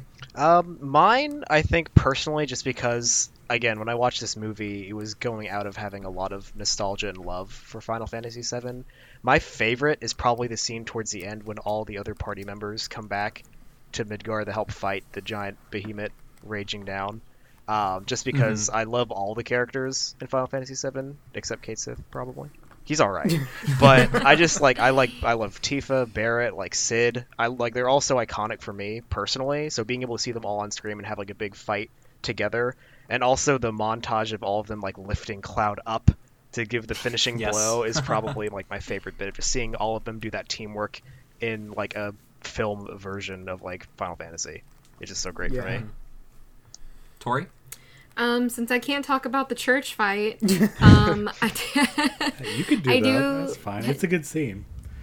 yeah, it's just very iconic. But I think there's a small scene that really sticks out to me, where Cloud is on his motorcycle and he's going to save the kids, but he has that like moment with Tifa, and he's just like, "I'm looking for forgiveness," and Aerith goes, "Well, from who?" or something like that, and just that's a very emotional moment, and there's just something like really beautiful and like ethereal about that scene, so I like it. Yeah, it sort of calls back to that moment where the phone is falling and you hear Aerith's voice and says, like, I never blamed you. Yes. It's Yes. sort of a great button on that Which, theme of, like, tear my Aerith- heart apart. Yeah, exactly. Like, of Aerith not holding a grudge against Yes. Cloud for his perceived mistake. Let's be honest, Um, though. If Aerith did hold a grudge, I'd be like, okay, Nomura, you don't need to be edgy about everything. Yeah, for sure. But Ryan, what about you? Most iconic scene? Well, being that Will took mine, I'm probably I'm probably gonna say the Forgotten City fight when because I love that area in the game in general because I think it's a very beautiful area, and then the scene where Vincent shows up just looks so cool. Mm-hmm. So For sure. that entire area I thought was very neat, and I enjoyed that sequence a lot, despite the like the children being stupid enough to drink the water that the man just turned black because his mere presence. But I mean, they were dying. They probably were desperate for anything. that's fair. So, But like Fair. literally, man walks into water, water immediately turns into darkness. Don't drink the darkness. Like, Oh, good advice. yeah, Don't drink the darkness, or Kingdom Hearts 4. right. I guess for me, you guys sort of outlined a lot of my favorites as well, but one of my favorite comedy moments is when Laws is talking to Rude and the billboard falls off and hits Rude smack was dab in so the head. funny. yes. So good. That Like was that, so funny. I think the glasses gag is funnier, but like that one where he gets hit with the sign is so good. But I guess for me, most iconic moment. If you were to ask 12-year-old me what my most iconic moment would be, it would be where Kadaj is falling at the beginning of the Sephiroth fight and like transforms into Sephiroth as soon as Cloud gets down there and his sword swings and appears and he says, "Good to see you, Cloud." That would be my answer. Yeah. And I'm feeling 12 right now, so that's gonna be my answer. All right, guys. Well, thank you all so very much for joining me on this episode of the Third Impact Anime Podcast. Tobias, where can people talk to you on the internet? They can find me on my Twitter at Reverend_Tobias. What about you, Tori? You can find me on Twitter at Worst Waifu. Come watch me live tweet my first playthrough of Final Fantasy VII. Mr. Midshelf Ryan and/or Will? Well, you just said mine, so That's hilarious. I did. Wow. did you not know that was my Twitter handle? Or No, I did. Technically, it's not at Mr. Midshelf Ryan. not but it Mr. kinda should Midshelf be. Ryan, but Yeah. It should Mr. be. Midshelf Ryan is my father. Well, you can also find me at Twitter at swooshxbear, and you can also follow Ryan and I and our buddy Edwin's antics over at Midshelf Gaming, where we do post updates about our ongoing video game journey together. And we So, also next- we also occasionally make YouTube videos whenever my work allows it. So up next for you guys is puzzle games. Is that correct? Puzzle games. It is. Could you give the listeners a hint as to what some of the games that you will be talking about are? Tetris. I'll give a hint in that Alright. I'm covering both of my games are on my favorite system, and if you want to know what that is, you should follow me on Twitter and you'll find out. Perfect. Yeah, It's cloud this cell was this was an episode that, ironically enough, was supposed to be one that we could easily do and use as like a de-stress after Momocon because we worked really hard on the episode we did before Momocon, which was anime games. And then my work exploded, and I haven't had time to finish editing it, and we've had so many production snafus that it's literally become the opposite of like a palate cleanser and become a chore. But Was Shinra also responsible for that explosion? yeah, pretty much. But we still are looking forward to like this episode because it is one of our better ones, I think. And puzzle games are fun, so look forward to it. Once I actually stop being angry about technology and actually am able to sit down and do the episode, it'll be great. Well, I'm certainly looking forward to it. You guys' videos have knocked it out of the park every single time, and you guys make good stuff. But as for me, you can find me over on Twitter at Bebop Shock. That's Bebop as in Cowboy Bebop, and that is Shock as in what Laws's weapon does to Tifa in that scene in the very end. Yeah. Anyway, Nothing. sorry, that was stupid. Anyway, but if you guys are interested in supporting the Third Impact Anime Podcast, please consider donating to us either on our Ko-fi or our Patreon. We have 3 Patreon tiers. The first one is just a simple $1 support tier. Tier number 2 is our $3 tier, where you will get a shout out read for you on the podcast. And our third tier is the $10 a month tier, where you will be credited as a mini producer, and you will have the chance to suggest titles for us to watch and review, or guests that you would like to appear on the episode, or general topics of discussion you would like for us to cover. And if we decide to choose the thing that you nominate for us, you will get credited as the mini producer on that episode. So it's very exciting. Definitely something that you should do if you have a spare $10, which of course you do, and you definitely want to throw it our way for sure. But thank you guys so much for listening. We really appreciate you sticking around with us to talk about Final Fantasy VII Advent Children. And if you want to play the game, it is on the Switch, it is on Steam, it is on PlayStation 4. And again, look out for Final Fantasy VII Remake coming very soon, sooner than I expected, in March of 2020. So thank you guys so much. Have a great evening, and we'll talk to you next time.